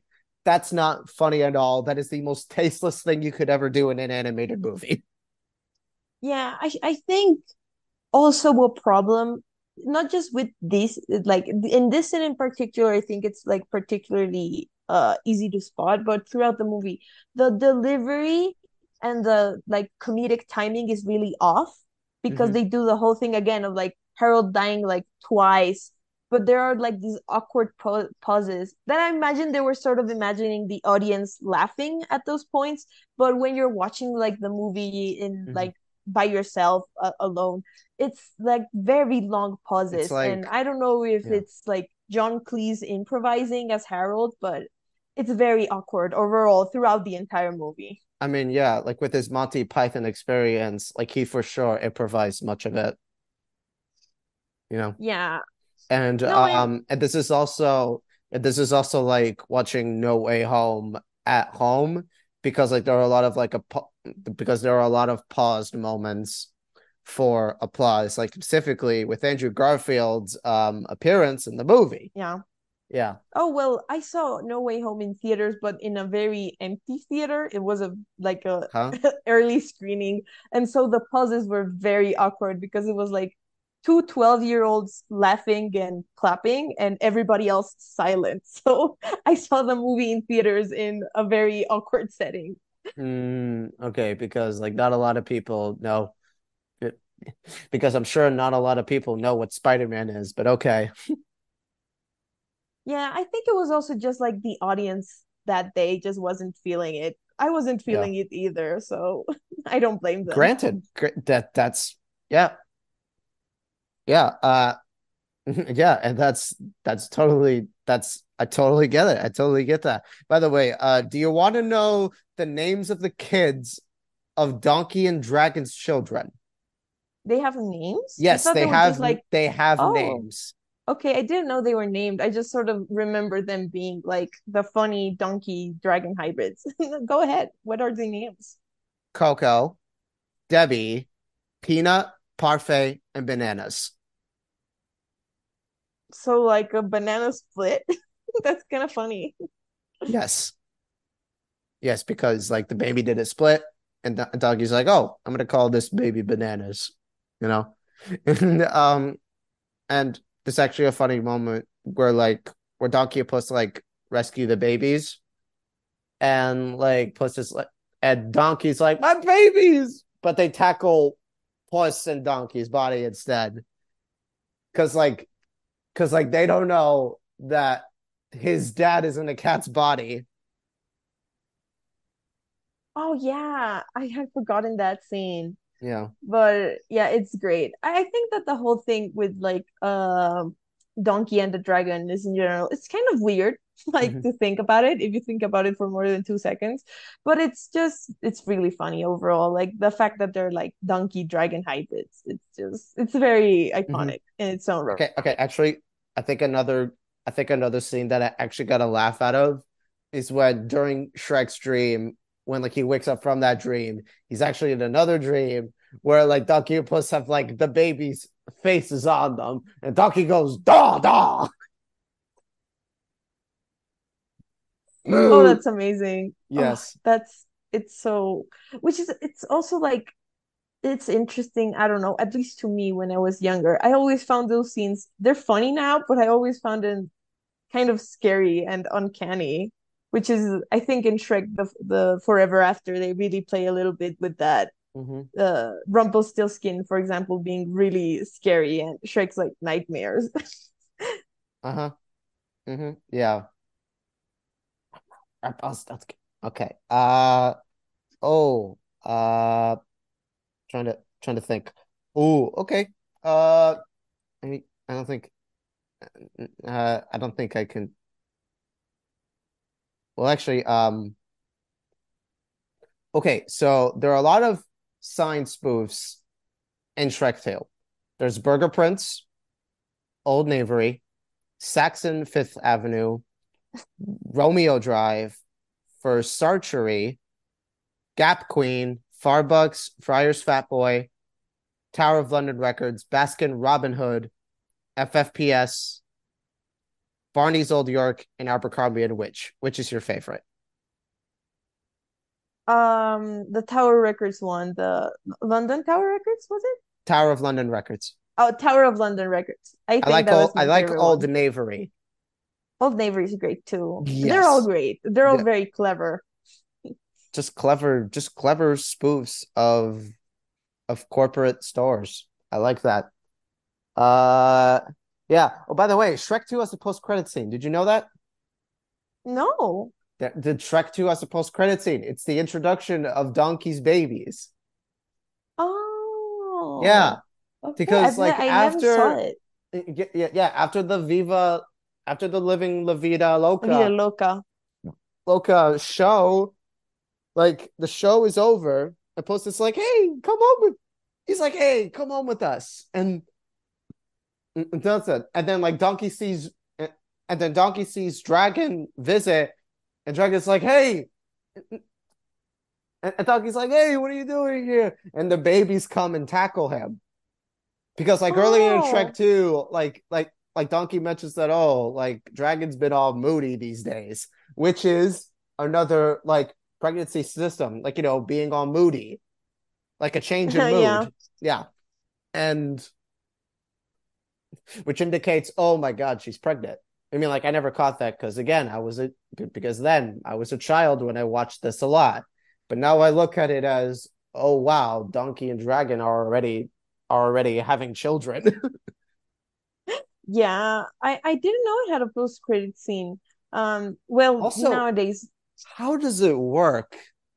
How did Donkey and Dragon just do the deed? I'm just wondering how it works because she's obviously bigger than him. yeah, it's a question that I think many of us have asked ourselves, but I don't think nobody really wants the answer to. I don't know Right, if yeah. I want like some detailed dragon anatomy Like I don't know. I just couldn't help but explanation from DreamWorks. I just really couldn't help but think about that. Because yeah, Ducky and Drag are the most well-known couple in DreamWorks history, but you can't help but wonder. I don't know. Anyway, Yeah. uh, okay, so this is a fact that I really like from actually no. Did we did we talk about? Oh, okay. So Oh, okay. Like we haven't really gotten that much in depth in Shrek Forever After. So do you want to know who three of the ogres in Shrek Forever After were voiced by, who were part of the Resistance? Yeah. So Okay, yeah. it's John Hamm, Jane Lynch, and Craig Robinson. Oh wow. John Yeah, Hamm? yes, Really? John Hamm, Mad Men's Like John Hamm. He was exactly. And yeah, he was Brogan, the buff ogre guy. oh, I didn't know that. Also, I didn't know Jane Lynch was in Trek Forever After too. And Yeah, also that's what that was like I think no, I think that's pre-Glee, but she was yeah. very famous like in the late 2009. 2000s, yes. Yeah, 2009 was when Glee was out. And yeah, like she was already famous with Glee at that point. Yeah. No, like a lot of people say that she peaked that she got famous through Glee when it's actually Party Down. Yeah, no, she was famous before. I just think that people Yeah. You because watch Glee Party was Down? so no, I haven't. Party Down is great. Watch Party Down. Okay. I'll put it in my watch list. I have watched Glee partly because it was just so big and ubiquitous that it was kind of inescapable. I never But watched Glee just because I never watched Glee just because I never got into it, never interested, and now I still and now I still am not just because it has not aged well in the fucking slightest. it hasn't at all. It No, hasn't, no, it absolutely really not. it no no it really hasn't. Like one of the main characters, like I put like Will Schuester. Will Schuester is a fucking problem. He should be in jail. I'm sorry. Oh no, Mr. Shu is terrible. He becomes more terrible as time goes on. In the first seasons, his crimes against humanity are lesser. But Glee goes off the rails like after like in the fourth season. It's crazy just how that show sort of fell off so hard, so fast Mm-hmm. at the height of its fame. I think it's But because like, of like I think because the writer's strike already happened, or I don't know, like maybe it was like a change in leadership that like Ryan Murphy was busy with American Horror Story, or yeah, it like was that. It yeah, was okay. because Ryan Murphy kind of retired himself from Glee and he was working more long Here's the thing though, distance. the But thing about Ryan Murphy is that yes, he's like an openly queer man, but he doesn't really know how to write LGBT stories in his movies or shows. He just thinks yeah, that he know like he just thinks that he knows how to adapt LGBT characters by having them spout by having them spout trivia knowledge about the his about queer history. Like no. Like no, you do it. I'm like no, like you tell LGBT stories naturally by not by showing, not telling. yeah, that's one of the things about Glee that has sort of aged the show is it had a lot of queer representation throughout its entire runtime, but some of the characters wound up being just like even if they got a lot of development, they were still like stereotypes in other ways. Yeah. But yeah, Ryan Murphy has his. I admire a lot of what he represents, but he has a lot of problems in his projects, and they also often start off great or at least very interesting, and then they dip in quality. It's like a He curse. has he actually has dipped in quality. American Horror Story specifically has dipped in quality, and the 10th season has already come out, I believe. It has Kim Kardashian, so you know that's gonna be bad. Oh no. Yeah, yeah, I like I didn't even don't know they were in season number 10. I thought yeah, like I don't know why I thought they stopped. what the hell were they thinking? Yeah. American Horror Stories I don't think is great either. That whole like monster like anthology series, like the one where the actors play the serial killers, the stupidest idea ever. Yeah. And also the ethics. No, it's more like It's unethical. The present. most Yeah. unethical shit Netflix has ever done. They would rather do this than make another season than put out season 3 of Manhunter. Think about that. Yeah. And it's just like true crime has become something very unethical in general. I'm Yeah. kind of over it. But Manhunter But though, Manhunter is amazing though. I Manhunter is really good. yeah. It's the exception. But David what was Fincher, he the saying? power of David Fincher. Oh yeah. And I'm he's so coming excited for out the with killer. Yeah, I'm yeah. so excited for the killer. Oh my God. I'm I haven't seen any trailers. I think I'm gonna sort of try to Yeah, go yeah, in as blind as possible. going But blind. The teaser trailer is all you need. I'm going in as blind as possible. yeah. But there are a lot of very cool releases that are slated to come out the second half of this year. Yeah. I'm really excited for the Killers of the Flower Moon This too. is the thing is I'm that all of dying. these, the thing about it though, is like all of these like major releases that are coming out for the rest of the year are pretty much distracting us from the Dune Part 2 delay, which I'm still pissed about, Oh yeah. which I'm still pissed off about. Anyway, yeah, what the hell are we talking about again? Jeez. You mentioned John Hamm, Jane Yeah, yeah, Lynch, and I they mentioned were John Hamm who and was then Jane the Lynch. So Craig Robinson voiced Cookie. He's the chimichanga guy, the yeah. chimichanga ogre. Oh Oh, no, that's my that's great. chimichanga stand. He is my favorite, Yeah, yeah, I and he has the really, great like the best jokes. Beyond the chimichanga one, I love the when they're like dancing. He says, I yeah, don't remember exactly what he says, but his character is just having such a great time.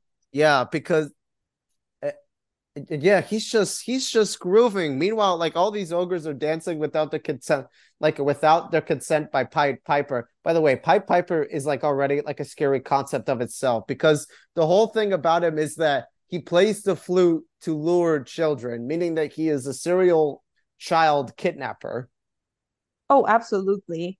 Yeah, And also the fact that he's sort of like hypnotizing people with music. yeah, It's like kidnapping them with I don't know, like it's kind of his flute is kind of like I don't know, roofing them. I mm-hmm. wouldn't know what exactly would be the real world equivalent, but it feels very illegal. It's time to pay the piper. No, no, no, really, I'm serious. It's time to pay the piper. Get my checkbook. I read on IMDb that the person who played the flute for the Piper was like one of or like the best, I think at the time at least, flute player in the Yeah, world. yeah, an Like, actual flute player who is the son of the guy who wrote the original Shrek like book, like the short story that it's based oh, on. oh, that's kind of cute. That's Yeah, adorable. it's very yeah, very cute. Yeah. Yeah, but And I think Shrek Forever After has a great cast, and I like it a fair amount, but it doesn't measure up to either the first one or the second one. But I think it it does a doesn't. better job. It really It doesn't. really doesn't.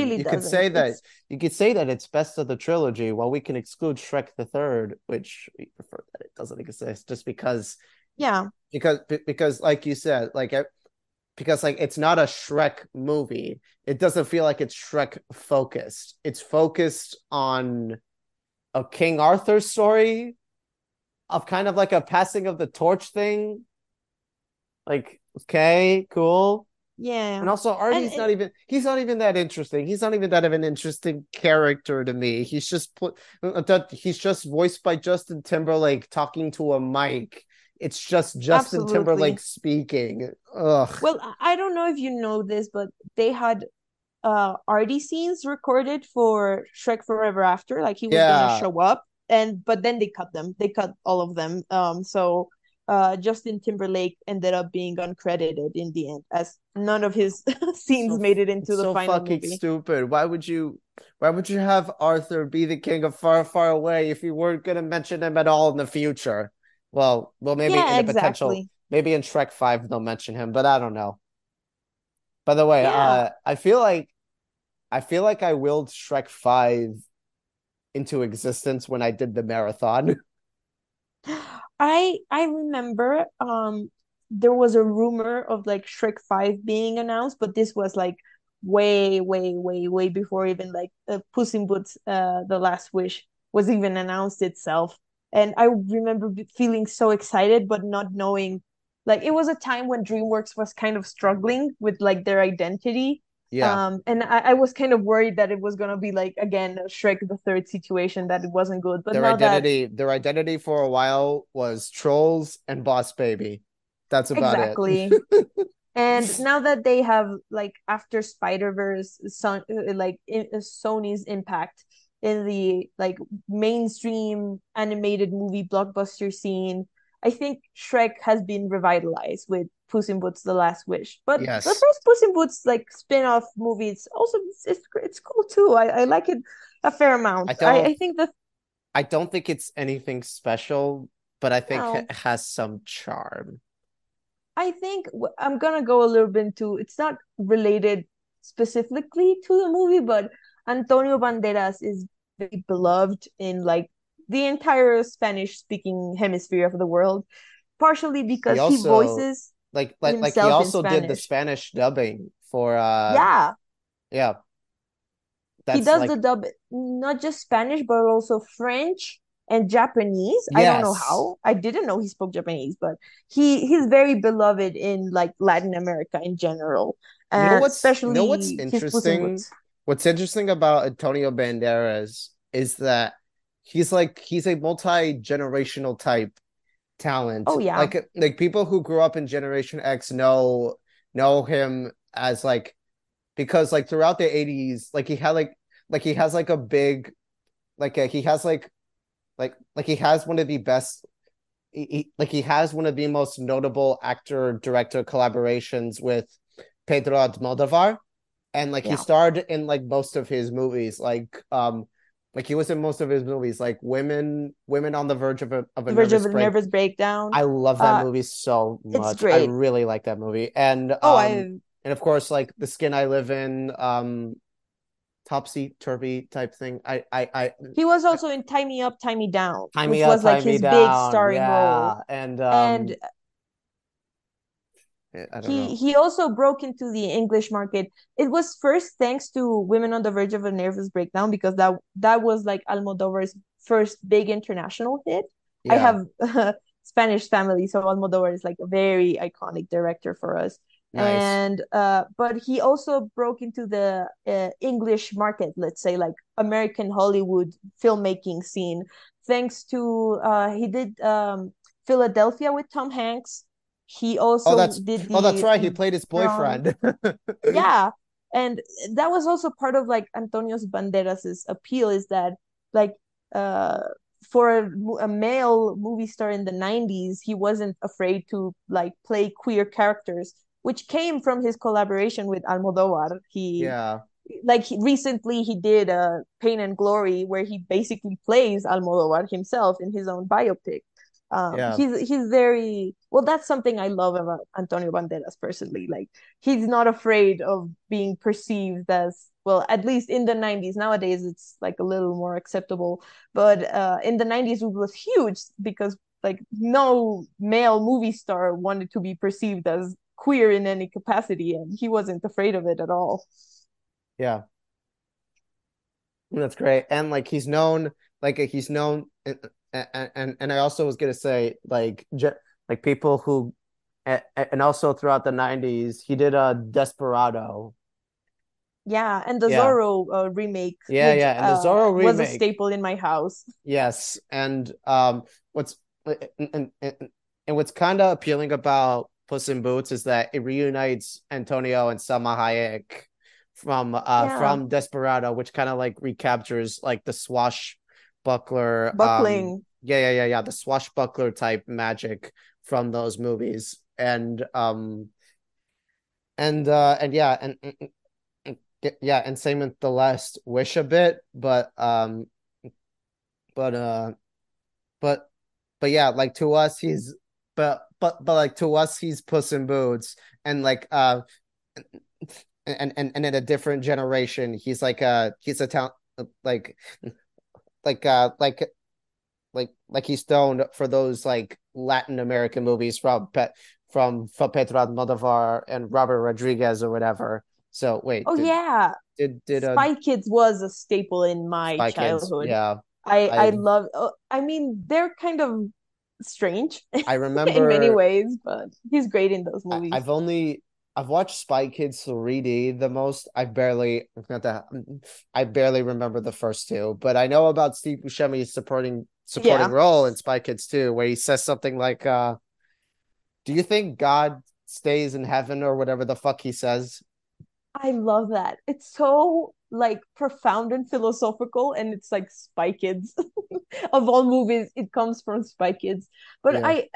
okay, talking about like a little pause, but when it came to the Robert Rodriguez films, the one I watched the most was Shark Boy and Lava Girl. It's like Oh yeah. constantly on Same. rotation on TV. Like my last year, my brother was sick at the hospital. He's fine now, but when Okay. I stayed over, the only thing they played on TV that night was Shark Boy and Lava Girl, so I just stayed up all night The only watching. thing, nothing else was on.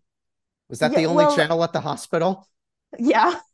Yeah, I don't know exactly. I think it was Cartoon Network, I think, but they were doing like a Robert Rodriguez marathon, and I caught like Okay. from the beginning Shark Boy and Lava Girl. And it was great. I love that movie. It's insane.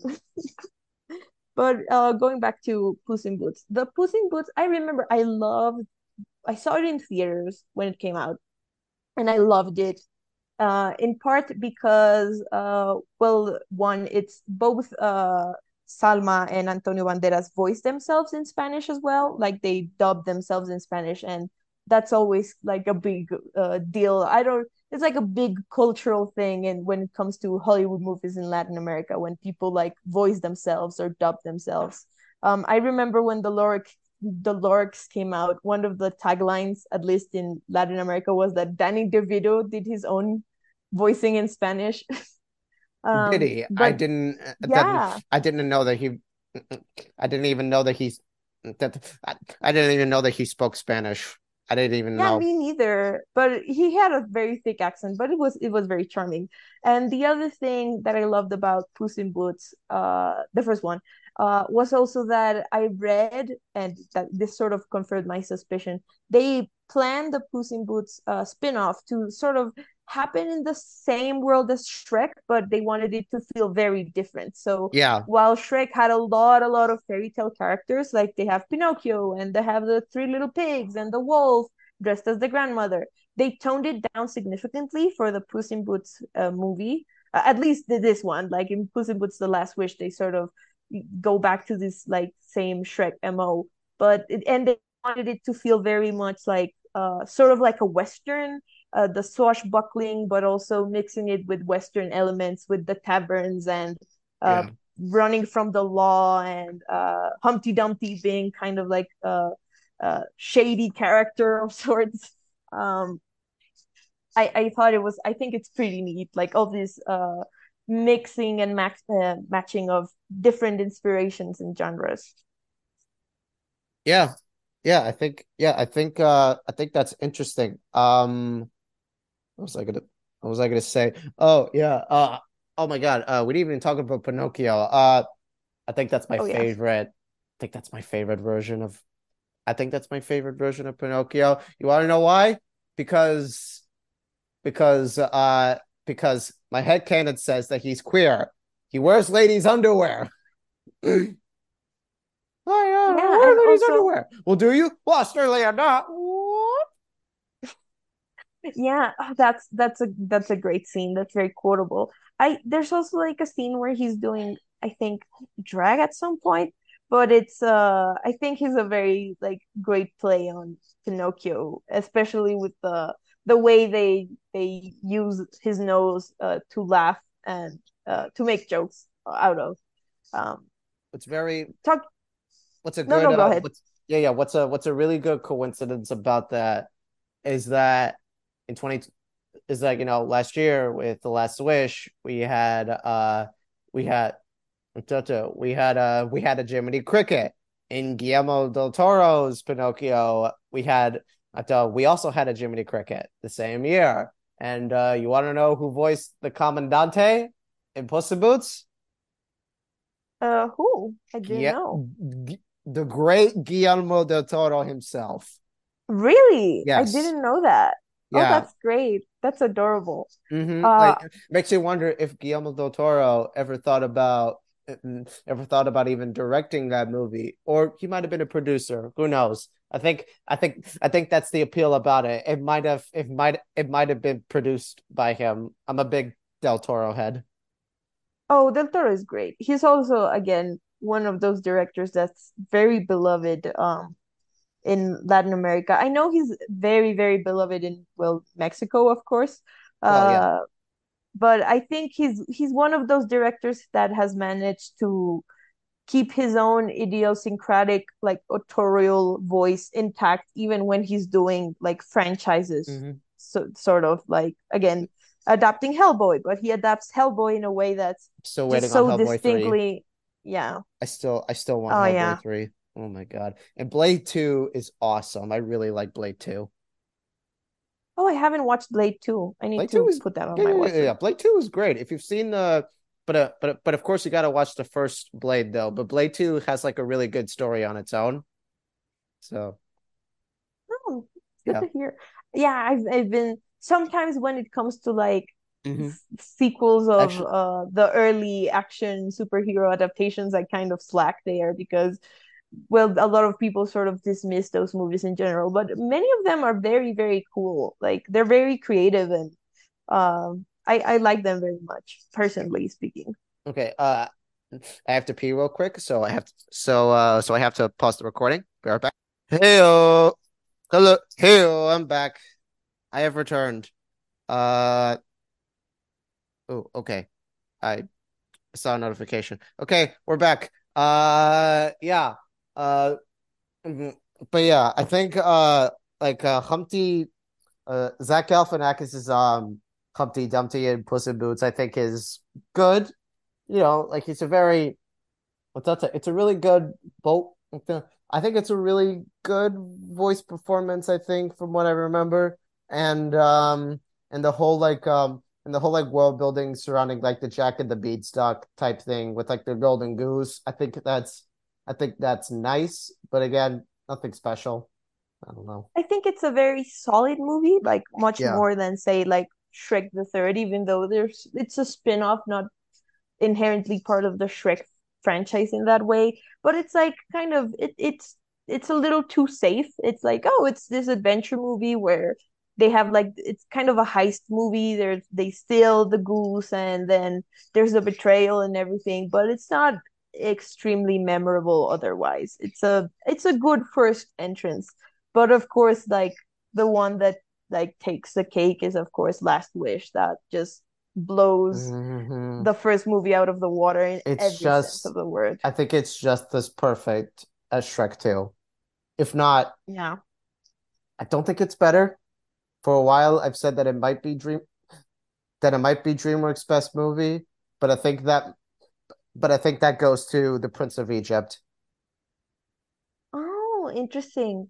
Yeah, that movie is I really like those early DreamWorks movies. Prince of Egypt Yeah, yeah, is yeah. Back when DreamWorks like adapted Bible stories like that that's was great. And then like they adapted at least two Bible stories, and then you have The Road to El Dorado.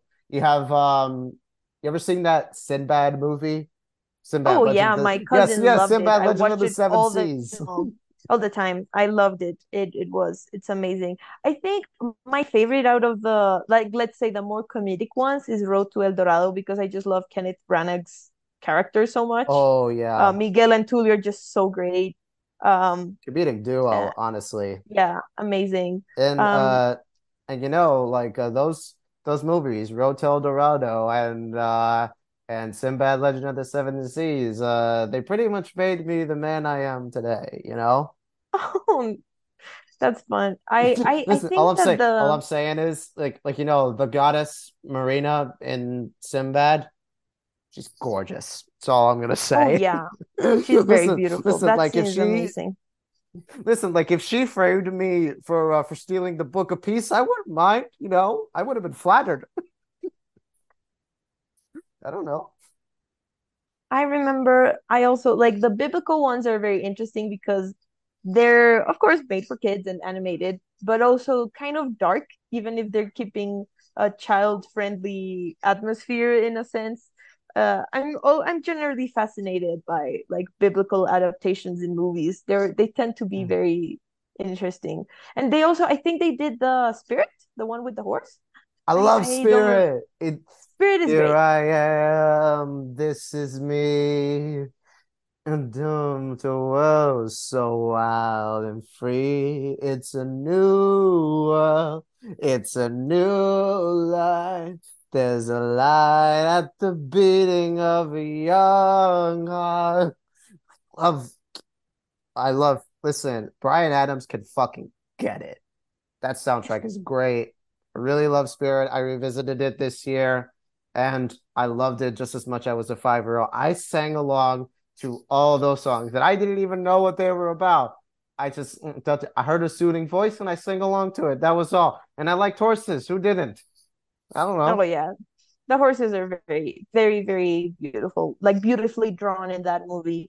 My favorite is still Road to El Dorado, even if I think it's partly because it tackles colonial Spanish history, even though it's extremely inaccurate historically speaking. Mhm. Cortés was looking for El Dorado, but the soundtrack is great.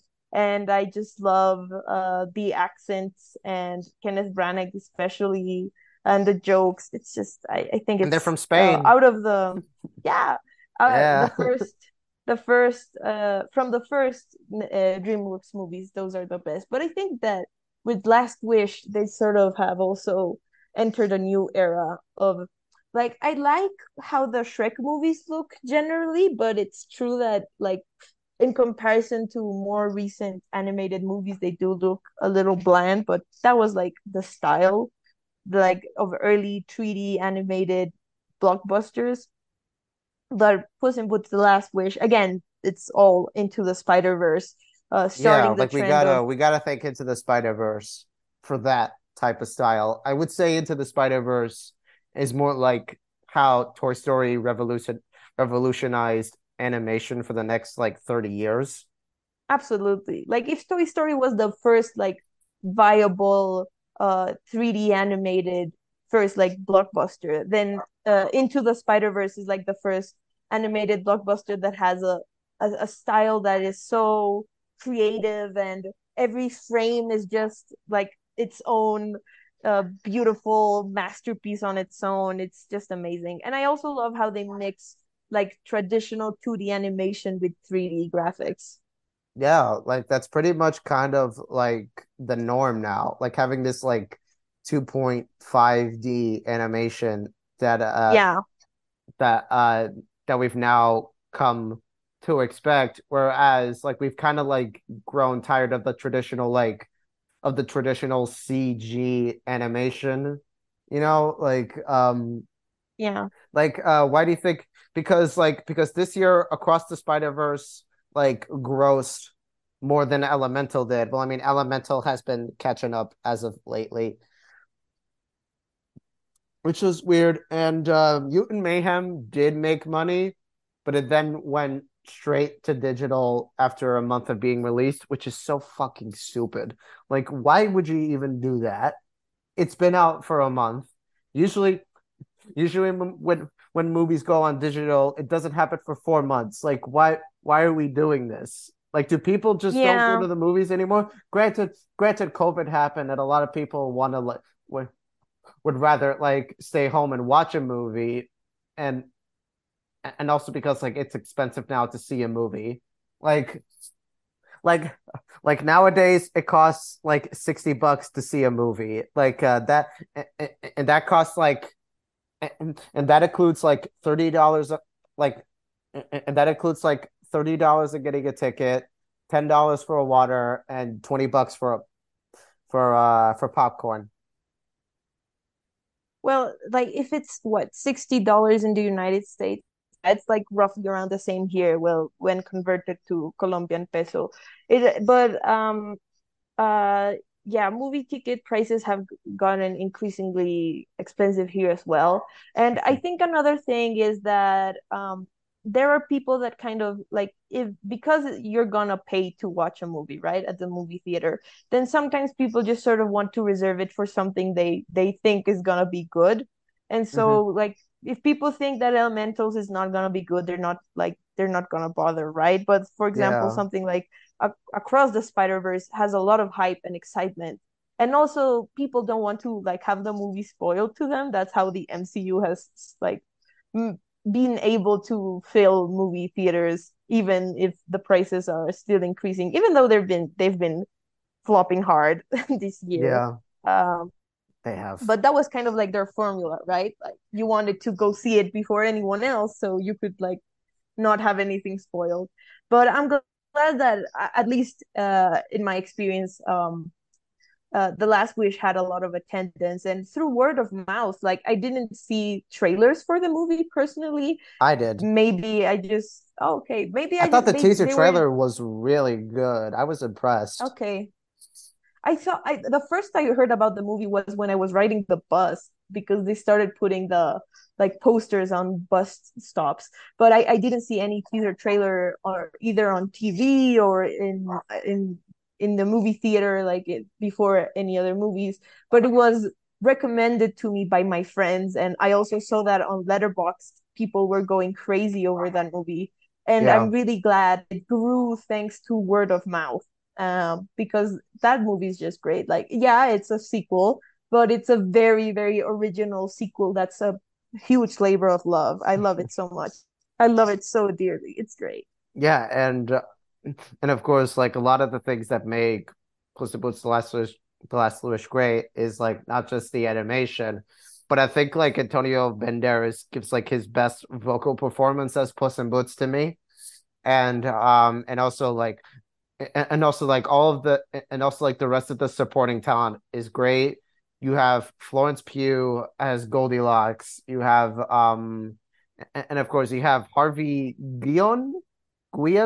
Yeah, Guyen. I can't.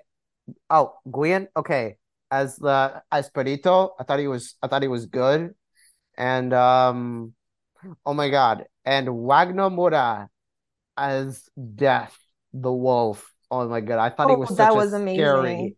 He was so scary and effective. Like no, like he's like to have a wolf become the embodiment of death and be this like and be and be the opposite species to puss is so interesting to see, right? Hello, hi. I think her screen froze. It had a great. Oh, sorry. Hello? I'm sorry. Hello? Yeah, Hello? yeah, your screen froze. Your Oh, yeah. Mine too. My screen in general just froze. Um, oh no, my internet connection is bad. It's okay. That's okay. Um, Okay, I think it's stable now. great. Yeah, I think that also Puss in Boots: The Last Wish. I saw it both dubbed and in its original English because the first time I went to see it, it wasn't available dubbed, but it was great in Spanish. But I really enjoyed in the English dub. I love that Florence Pugh did like this chav British accent, Yeah. like Guy Ritchie sort of gangster accent. It was amazing.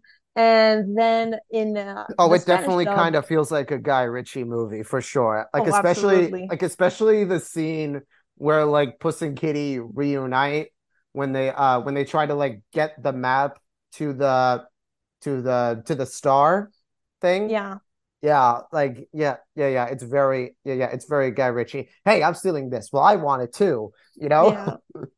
And also And John Mulaney uh, also, I think John Mulaney sounds weird in this movie. I think he's like the I think he's kind of the weak link to it oh, absolutely. Well, because like my hot take. he's John Mulaney.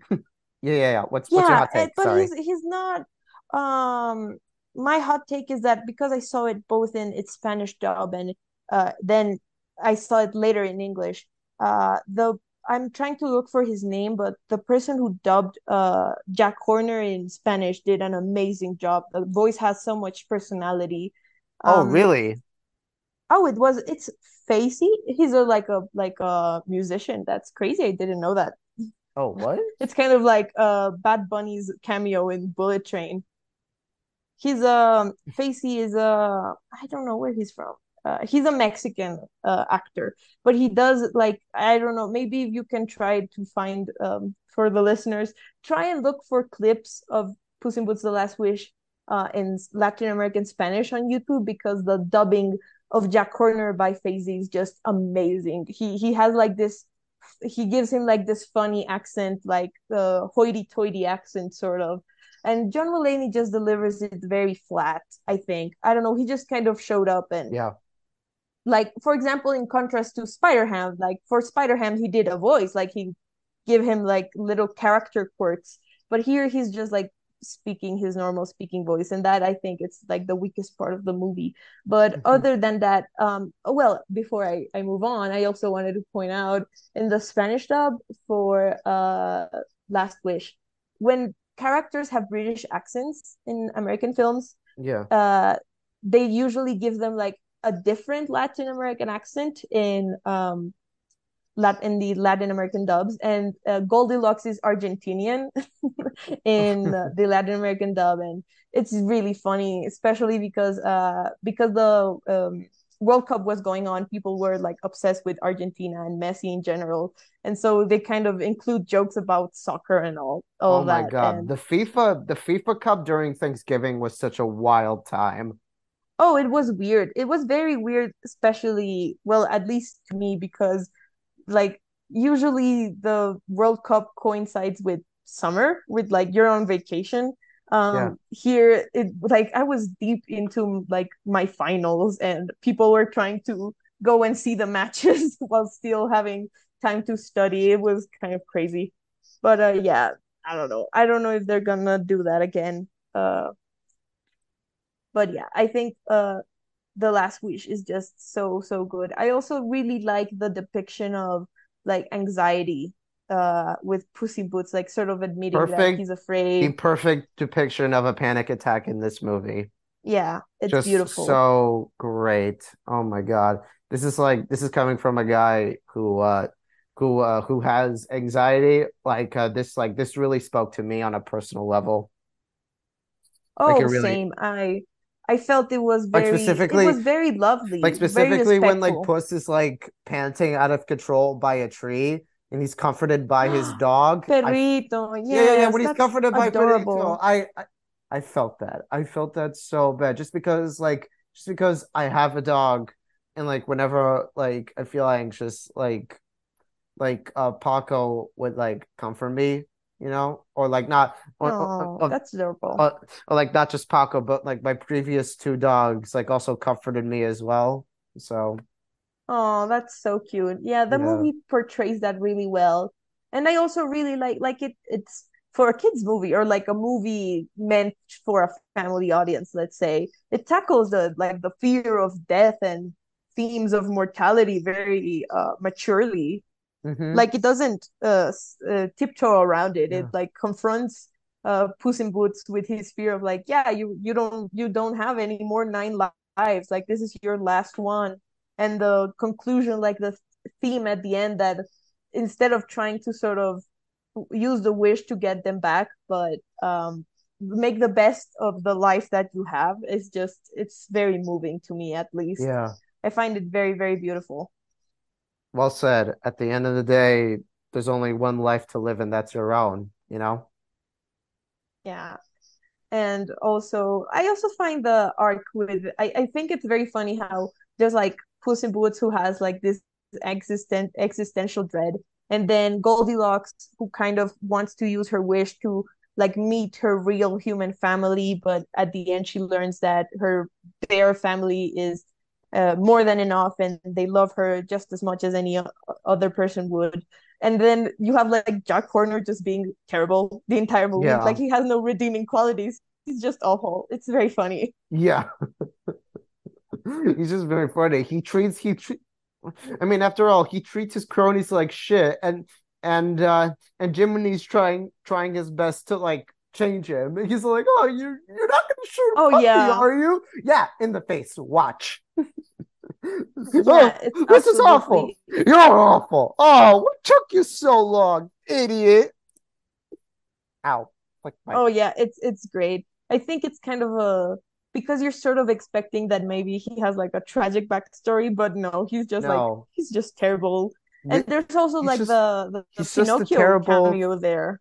he's just a terrible guy. And like in my opinion, I don't think any villain needs a backstory. Villains are villains Yeah. because they're bad. We don't need to know why they're bad. Sorry, sorry MCU fans, but that's how I feel. I like Eric that as much as I love Killmonger and Thanos, at the end of the day, not every villain needs to have a tragic backstory. Okay? Yeah, I think that Killmonger's like the best example of like a sympathetic villain in the MCU, but then it becomes really tired. Like they Yeah. sort of do it or they started doing it like with almost every movie, and it loses its impact the more they did it. It was best when it was like once in a while, but then now it's kind of like so formulaic, it's boring. So I really enjoyed Jack Horner in that respect because he was just like terrible. And Jiminy Cricket like reinforces that. And like for example in the scene with the carnivorous like flowers, Oh like half of yeah. his cronies die and he doesn't care. He's like, oh, okay, fine, let's move on. Yeah, and he also like burns them with a flamethrower. I think a flamethrower was Yeah. involved. Yeah. You have to stop and smell the flowers. They didn't they didn't do that. They see something in the way and they try to fight it. They didn't even do what Perito did. Oh yeah. But yeah, Oh yeah. He's so adorable. Like yeah. he's a great like little sidekick. He's Yeah. like Puss's donkey in that way. But Yeah. instead of being so like, Eddie Murphy quipping all around, he's just like very adorable. But also he has a very sad story. Like there's the scene where he starts like mentioning how like, oh, people call me perrito, but sometimes they call me stupid and dumb and ugly, and like Kitty and Puss are like, oh no, like you're abused. You're a victim. Yeah. Yeah, and the sad thing is that he didn't even know it because Yeah. he's a puppy. And like mainly children don't know that they are abused. So, and that's the tragic thing about it. Yeah. Yeah, it touches on the movie manages to touch on many like very serious topics, but in a way that's accessible to everyone. It's very very well made. Yeah. Yeah, which is why I think it's probably top five.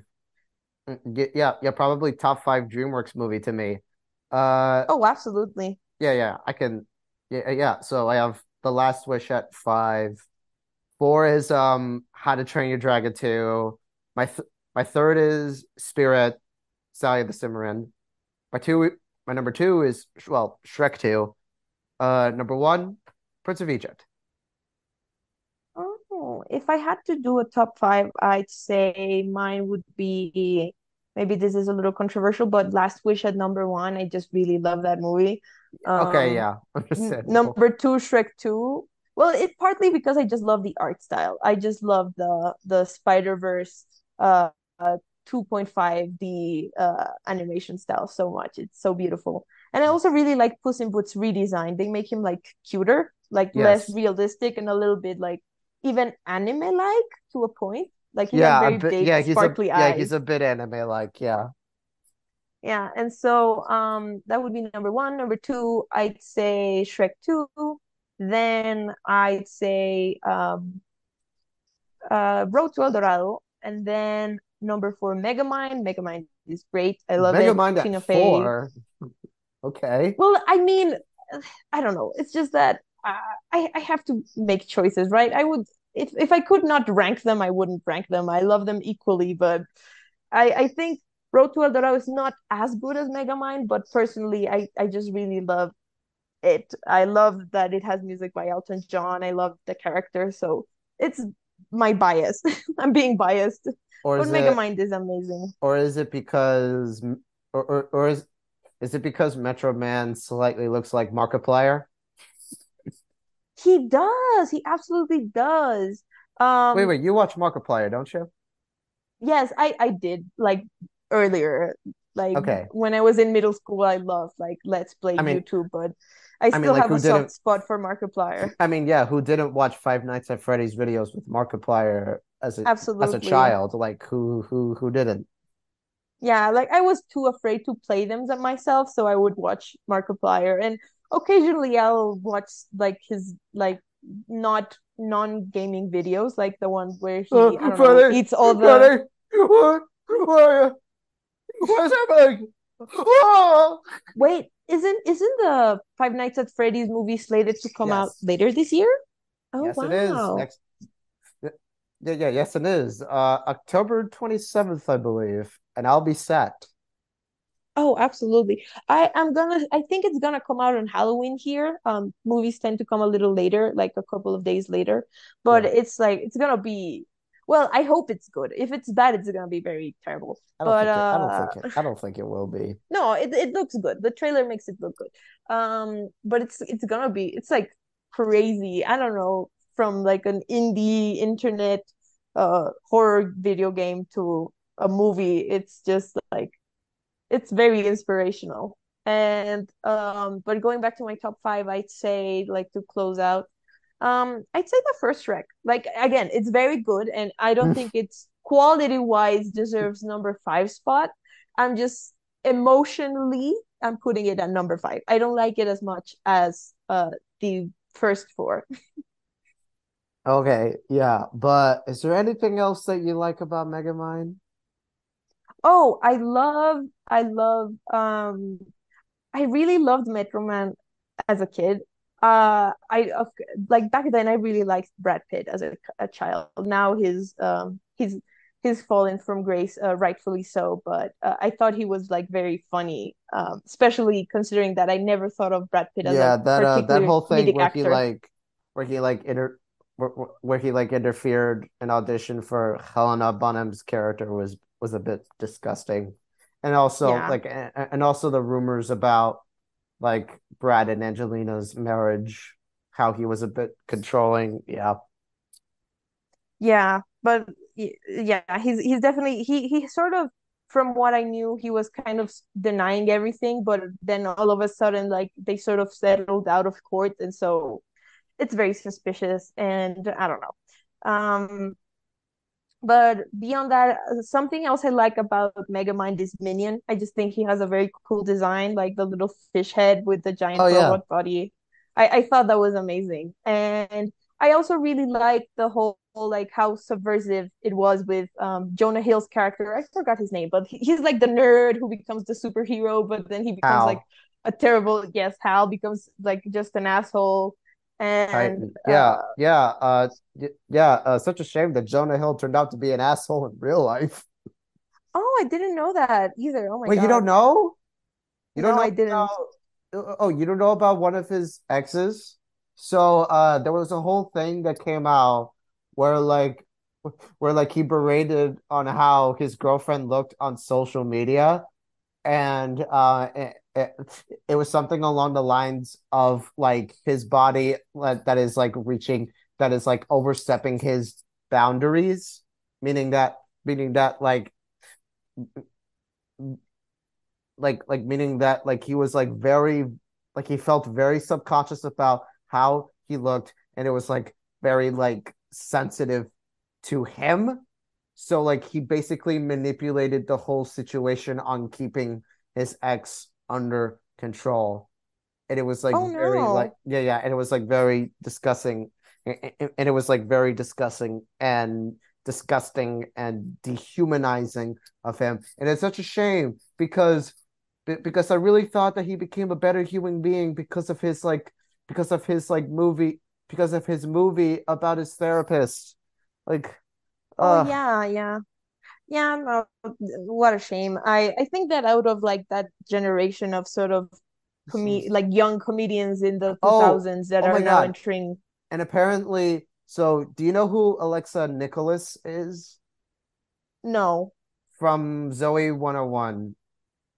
Oh, okay, yeah, yeah, yeah. I think I know who she She is. played one of her friends. Yeah, now she's an anti, yeah, like now she's a Me Too activist kind of. So like basically she called out Jonah Hill on Twitter saying that like he was at like a party that consisted of teenage girls. It was him, Justin Long, and another actor who was in like a few movies, but yeah, like she basically called him out on his behavior too. Oh, Yeah. that's so weird. I do remember he was being criticized for like a scene in mid 90s where like Alexa Demi's character kisses a little boy, like the protagonist.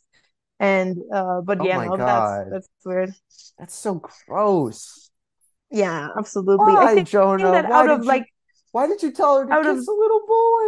What is wrong with I no, you? but at the end, I think she came out and said that it was like a they used like camera trickery. It was like using shadows. So she Oh. then came out. Not Jonah Hill. Alexa Demi came out and said that she didn't actually kiss him. It was just made to look like Oh, she did. thank God. Yeah. Oh, So thank thank God for God. that. Yeah. But yeah, I think out of the like super bad generation of comedians, Michael Cera is like the only one who's He's pure. who Michael Cera who is the remains. purest Yeah. of them all. I really Are liked you him as excited Alan and for Barbie. the He was great. Oh, he was great. Are you excited for the Scott Pilgrim Of anime that's course I coming to am. I love Scott Netflix? Pilgrim. Oh, me too. Did you read the graphic novels too? It's I just that I have know not. people. I have Okay, not, and I've yet to like play the video game. okay. I Before I saw the Yes, movie, I yes, read the there is a novels, game on the and Nintendo Switch. yeah, and I played the game and read the novels before I watched the movie, so I just love everything Scott Pilgrim. And I think the movie's great, but it's kind of a weird adaptation, but it's great. It's amazing. So, Yeah, but I'm glad that maybe with a TV series they can sort of adapt it more faithfully. yeah, yeah. I hope so too. Anyway, so, so you liked Minion. You liked, so you basically liked how Hal became a bad guy. Well, yeah, he's kind of a that word insult didn't exist back then, but it's kind of a criticism of that. Like he's super weird around. I think her name is Roxanne, Tina Fey's character. He's Oh like yeah, he feels Roxanne. very entitled to her affection.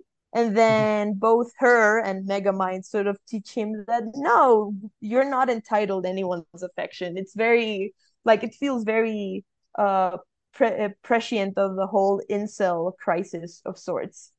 Yeah, like it's very incelly, and that's what I kind of don't like about Megamind, but I like it for the nostalgia factor of it. Oh yeah, yeah. Oh, I loved it when I saw it in theaters. And also like it's just at least the first time I saw it, the fact that like Metro Man dies halfway through or not even Yeah. halfway through, like at the very beginning was is a big plot twist. You're like, what? It was very shocking to me. And Mhm. I don't know, it's just very funny in general. I just think it's a great comedy. Yeah. Yeah, it is. It's a great comedy, but I but but definitely not in my top five. I have it like at an eight. Yeah. No, 10. I have it at a 10. Yeah. Yeah, I have a whole DreamWorks ranking thing on Letterboxd if you want to look at that. Oh, okay, I'm gonna check it out. I'm Yeah, very yeah, bad at ranking movies in general that's okay. because I wish I could like have ties on Letterboxd, like put two different movies at number one. But well, I If mean, only we can, but we don't. We don't do that. yeah. But I mean, Letterboxd is an amazing app. They have so many features already. It's crazy. And I don't know if you heard, but they're planning on I don't know how it's gonna work, but they're trying to implement that. You know how on Letterboxd, at least if you have a pro, you can see which movies are playing in your favorite services. They're gonna start, Yeah, I think, that's what I heard. They're gonna show if it's playing in a theater near you. I'm a patron, so yeah. Does it does it have that feature? Does it have that feature for patron users or Oh, I no? think there's it's still in development. I don't know. I don't know if Okay. it's available yet, but I heard they announced it on their Instagram. All right. All right. Yeah. I, yeah, I guess that's about does it for our Shrek Yeah. discussion. This was fun talking to you. Thank you for coming on the show, Thank you so Isabel. much. It's been that- it's been an honor to have you here. Oh, Uh, thank you. yeah, no problem. Okay. So yes, this podcast is in support of the strike. The link to the SAG-AFTRA link is going to be in the description below, and you can follow. I'm on Instagram, Letterboxd. You know the deal. You know, I got my links are going to be on the bottom, are going to be below. And Isabel, where can they find you? You can find me on Letterboxd as username Isabel, like with two V's, like the witch, Robert Eggers. I love The I'm Witch. also, yeah, it's amazing. It's one of my favorite horror movies of all time. Nice. You can also find me on Instagram as Isabel underscore MP3. And that's about it. Okay, great. Thank you guys so much for listening. And I will see you guys next time. Goodbye.